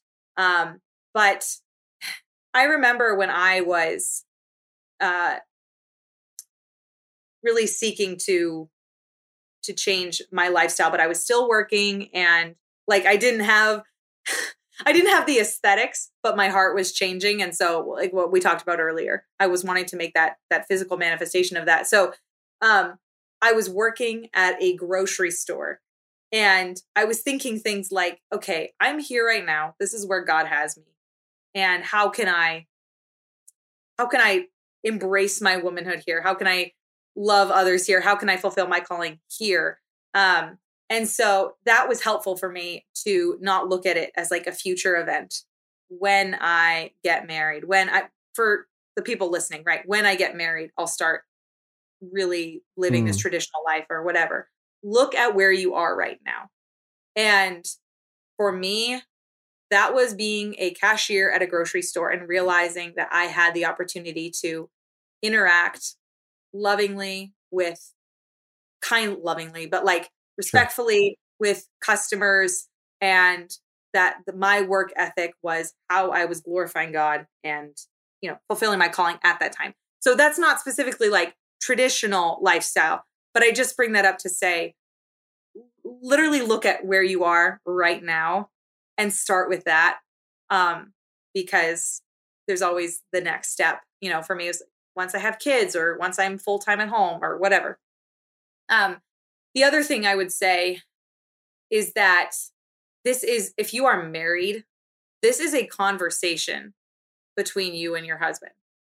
And it's a really exciting conversation to get to have, because you get to figure out how you want to do things. And I remember when things were changing for the better in my marriage, and I would have these conversations with my husband about, me being more home full-time more, and what that would look like and how that would impact our lifestyle and the things that I would prioritize and blah, blah, blah, blah, blah. Those conversations were really, really exciting times to like dream together about what our life could look like, if we're going down this path. So if you're married, open that up as a wonderful conversation that's exciting and that's full of possibility and warmth, and just like dream together. You know what I'm saying? Mm-hmm. Because I remember going from working at the full time at the grocery store. I keep bringing up the grocery store because it was just such a formative time in Yeah. but it was anyway. I remember going from working full time to working like just a few hours a week at the coffee shop. That entire process did not happen overnight. It was slowly making changes in our lifestyle to be able to make that happen. And I started being content before I ended up as a stay-at-home mom. Like I started pursuing contentment when I was working full time. And slowly, little by little, it was a long process of me being home with my son full time. So I would just say, be in it for the long run. Have those conversations with, if you're married, with your husband, that are just beautiful, dreaming conversations of what your life could be, right? If you are wanting to get out of the stressful 9 to 5, like, you know, and if you're not in a place where that can happen, if you have that conversation with your husband, because I get this message a lot of women wanting to be at home full time. Obviously, it's going to depend on the situation, but you're wanting to be home full time, and that's not happening. Don't nag about it. Let the matter rest and just pray about it for a while. And then once you've prayed about it and thought up a gentle way of resurfacing it in a way that's non-combative, then maybe try to bring that up. But I would just let it rest for a bit, so it's not this constantly harped on thing. And so, yeah, I'm not sure when someone says, I want to have a more traditional lifestyle. I'm like, what does that mean? Yeah. You know what I mean? Like, do you want to be a stay-at-home wife? Like, okay, here are some things you can do. First, have that conversation. If it's a single woman and she's saying, I want to have a more traditional life, or more traditional lifestyle, then my advice to her would be, okay, sit down and examine everything that is keeping you back from that right now. So you're working this super stressful job. You're on birth control. You're blah, blah, blah, blah, blah. Like, there's a whole slew of things that keep women in this stressed, unhappy, modern women state. And so I would sit down and say, this is a conversation you have with yourself or with a mentor or someone where you very, very honestly evaluate the things in your life that are pulling away from this stream. So, and I say that all within, you don't know the Lord, you need to know the Lord first. Yes.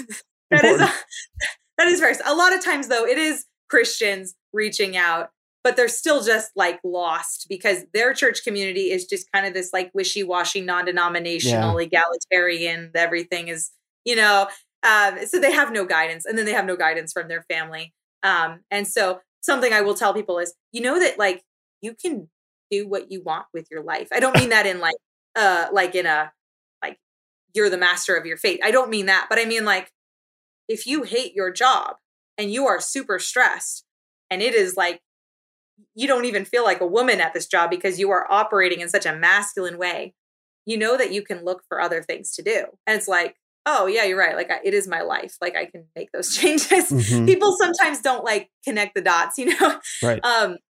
And so then I would give recommendations of things that women can do. This was a very, very stream of consciousness answer. So okay. I hope those are helpful points. But things on the practical end that women can do if they're like, I still need to work, but I want to do a job that is not contributing to my stress and, you know, requires me to climb the ladder and behave in a masculine manner. I would say you can make a lot of money being a nanny. I was a nanny for several years, and you are literally working with children and being nurturing. So that is an excellent job for women who are not, married yet. They're not stay-at-home wives or mothers yet. Look into that. Examine your life mm-hmm. and be honest about what is and isn't working. And it's okay to fake it until you make it too. And it's okay to fake it until you make it. Which, yeah, I did that for a lot. Yeah. Just one more quick question, if that's okay. Yeah. So, what is your perspective on the younger generation of girls and their relationship to feminism and the things that you talk about? Because I saw some statistics that said just yesterday, I think I posted them on Instagram, that women ages 18 to 35 are now far more liberal than men the same age bracket. And so maybe you're encountering alternate experiential data. Like what does it look like from your perspective? Okay. Yeah. So again, I'm in a bubble in the sense that, yes, I have a large following, but it is generally like-minded people. Sure. And so that's what I'm getting. Something that's I've realized is you can literally you can do every messed up thing in culture, in media, or whatever, and women are still going to want to be stay-at-home wives and mothers deep, deep, deep down in their hearts. So they still love babies and want to have a slow-paced, nurturing, creative life. So, and I see that, like, they might not know that they're admitting that, but I see things where I'm like, okay, you're admitting to this without admitting to it.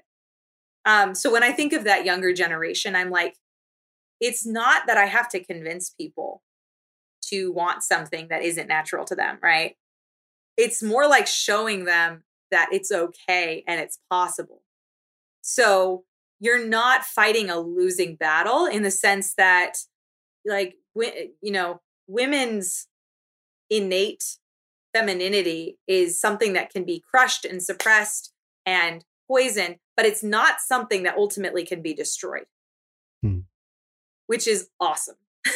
So you're not fighting a losing battle. We're not fighting a losing battle.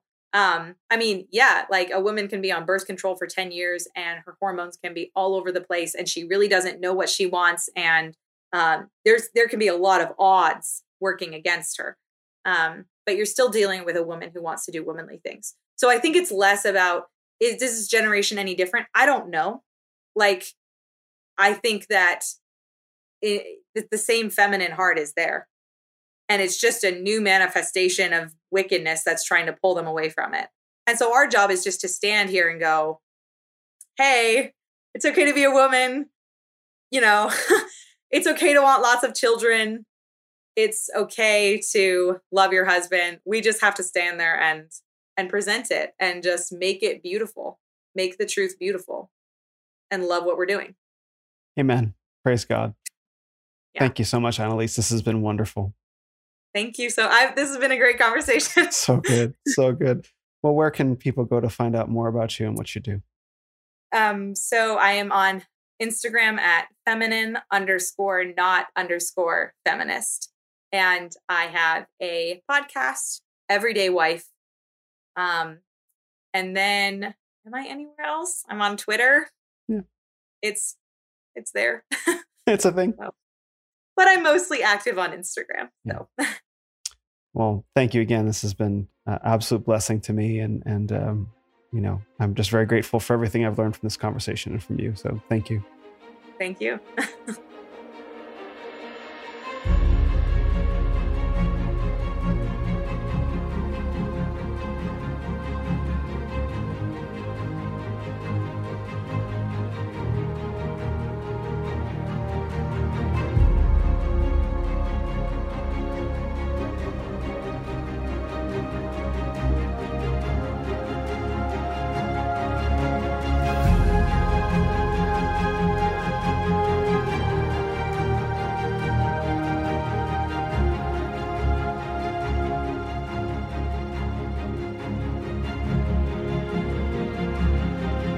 Thanks for listening to this episode of the Renaissance of Men podcast.